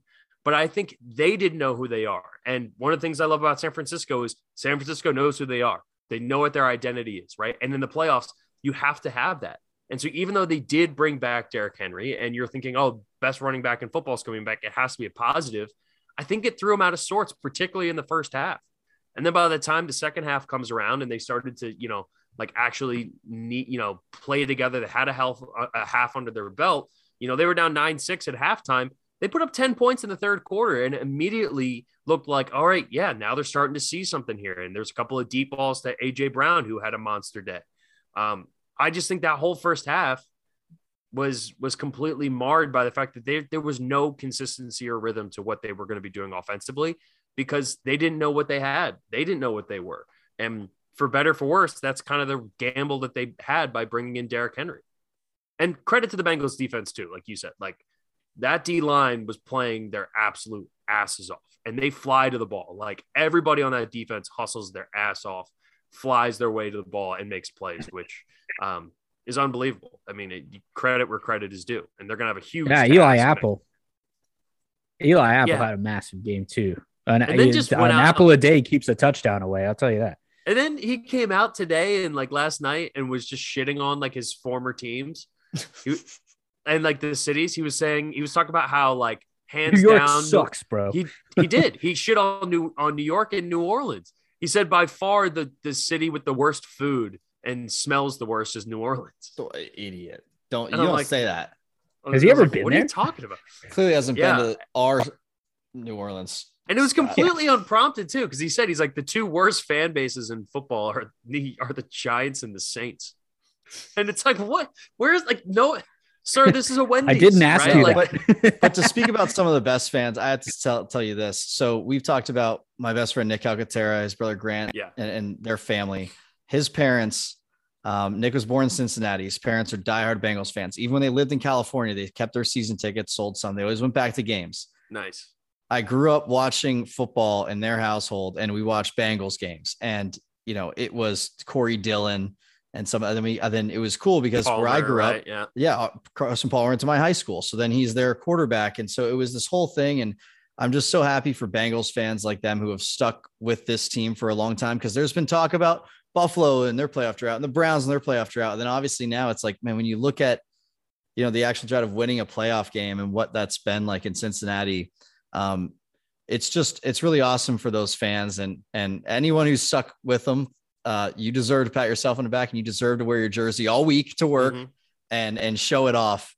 And I'm wishing more good luck to you guys for the rest of the playoffs. And it's a great point. And this is why the NFL is the most unique and special sporting league that we have. And it's that, think about where Cincinnati was literally less than 2 years ago. Going into the draft with the number 1 overall pick, all of this has happened like since COVID started. Like Cincinnati went from being the worst team in the draft before COVID started to now, in going into year 2 of the pandemic, they are in the AFC Championship game. That is crazy. It's like video game stuff. It's the only sport that you can have that kind of quick turnaround in. It's all about the leadership that you have up front and then getting lucky and you know, Joe Burrow going off and having the greatest season in college football history. And then boom, easy number 1 overall pick, come to Cincinnati, you're an Ohio kid, and it works out. And not trying to say that like every team can just flip the switch, but you can turn things around pretty quickly. And it's, again, same reason why I think Jacksonville is the best job opening right now, because you get the right leadership in there, you have the talent, you get the right GM, you can change and turn around really, really quickly. And the exact opposite can happen too, right? Yeah. You can go from the Eagles winning a Super Bowl to now less than 4 years removed, and it's basically a new front office, new head coach, new quarterback. And there's no other sport that is like that. The NBA can do it a little bit, like when you have like players just like Miami, like when LeBron just decided to go to Miami. But like for the most part, the NFL is the one thing where if you do it right, you can flip it around. And the Bengals and their story and everything, to going from not having sent a text message about the Bengals winning this playoff game to now being in the AFC Championship game against a team that you beat less than a month ago, it's pretty awesome. And I'm not going to take them, at least not now. I haven't talked myself into it that much to beat Kansas City, but I don't know. I remember some weeks ago, some brilliant mind on this very podcast said that the Cincinnati Bengals were the best team in the AFC. Yeah, and I'm pretty sure I said you're an idiot. So pretty sure you did say that. Sorry about that, Scott. I still don't think they're the best team in the AFC. I think they're the 3rd best team in the AFC. But they have a chance to at least go out there and represent the AFC in the Super Bowl. And if that happens, Scotty, that'll be the long play of the year, I think, for us. Yeah, that I didn't put money on. All right. Last thing here before we wrap up the pod for both of you guys. What is, now that this weekend is gone, right? We have our conference championship set up next weekend. What, when you think about this weekend, right? Like, what is the thing that makes that I don't know if it's like, I just love football or whatever it is, but like, what's the thing that is resonating with you now? We've had 24 hours to process it. We've just rehashed all these games. What is sticking with your brain right now out of those 4 games? It could be player, anything after we've seen this. Scotty, you go first. That the 49ers live to fight another week. Yeah. That's why I asked you to go first, because I knew it was going to be that. I do think, like, I know we talked about where the game fits and everything, but I firmly believe that was the most exciting 2 minutes of football I've seen.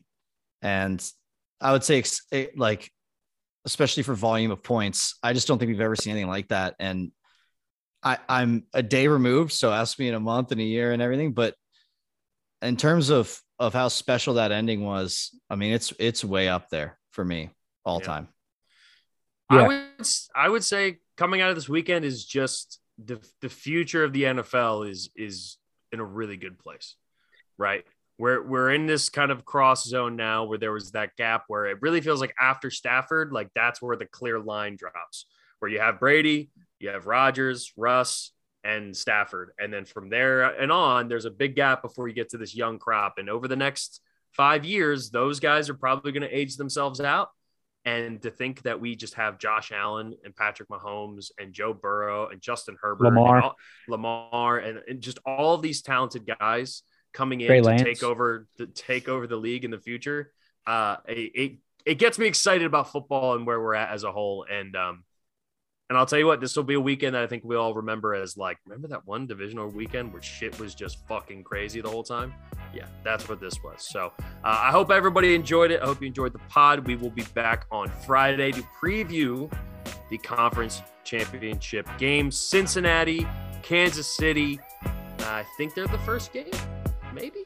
And then LA and San Francisco to tap off there on Sunday night. So for the boys, Scotty and Vido, I'm Jeff. Have a wonderful week. We'll talk to you guys on Friday. Take it easy, everybody.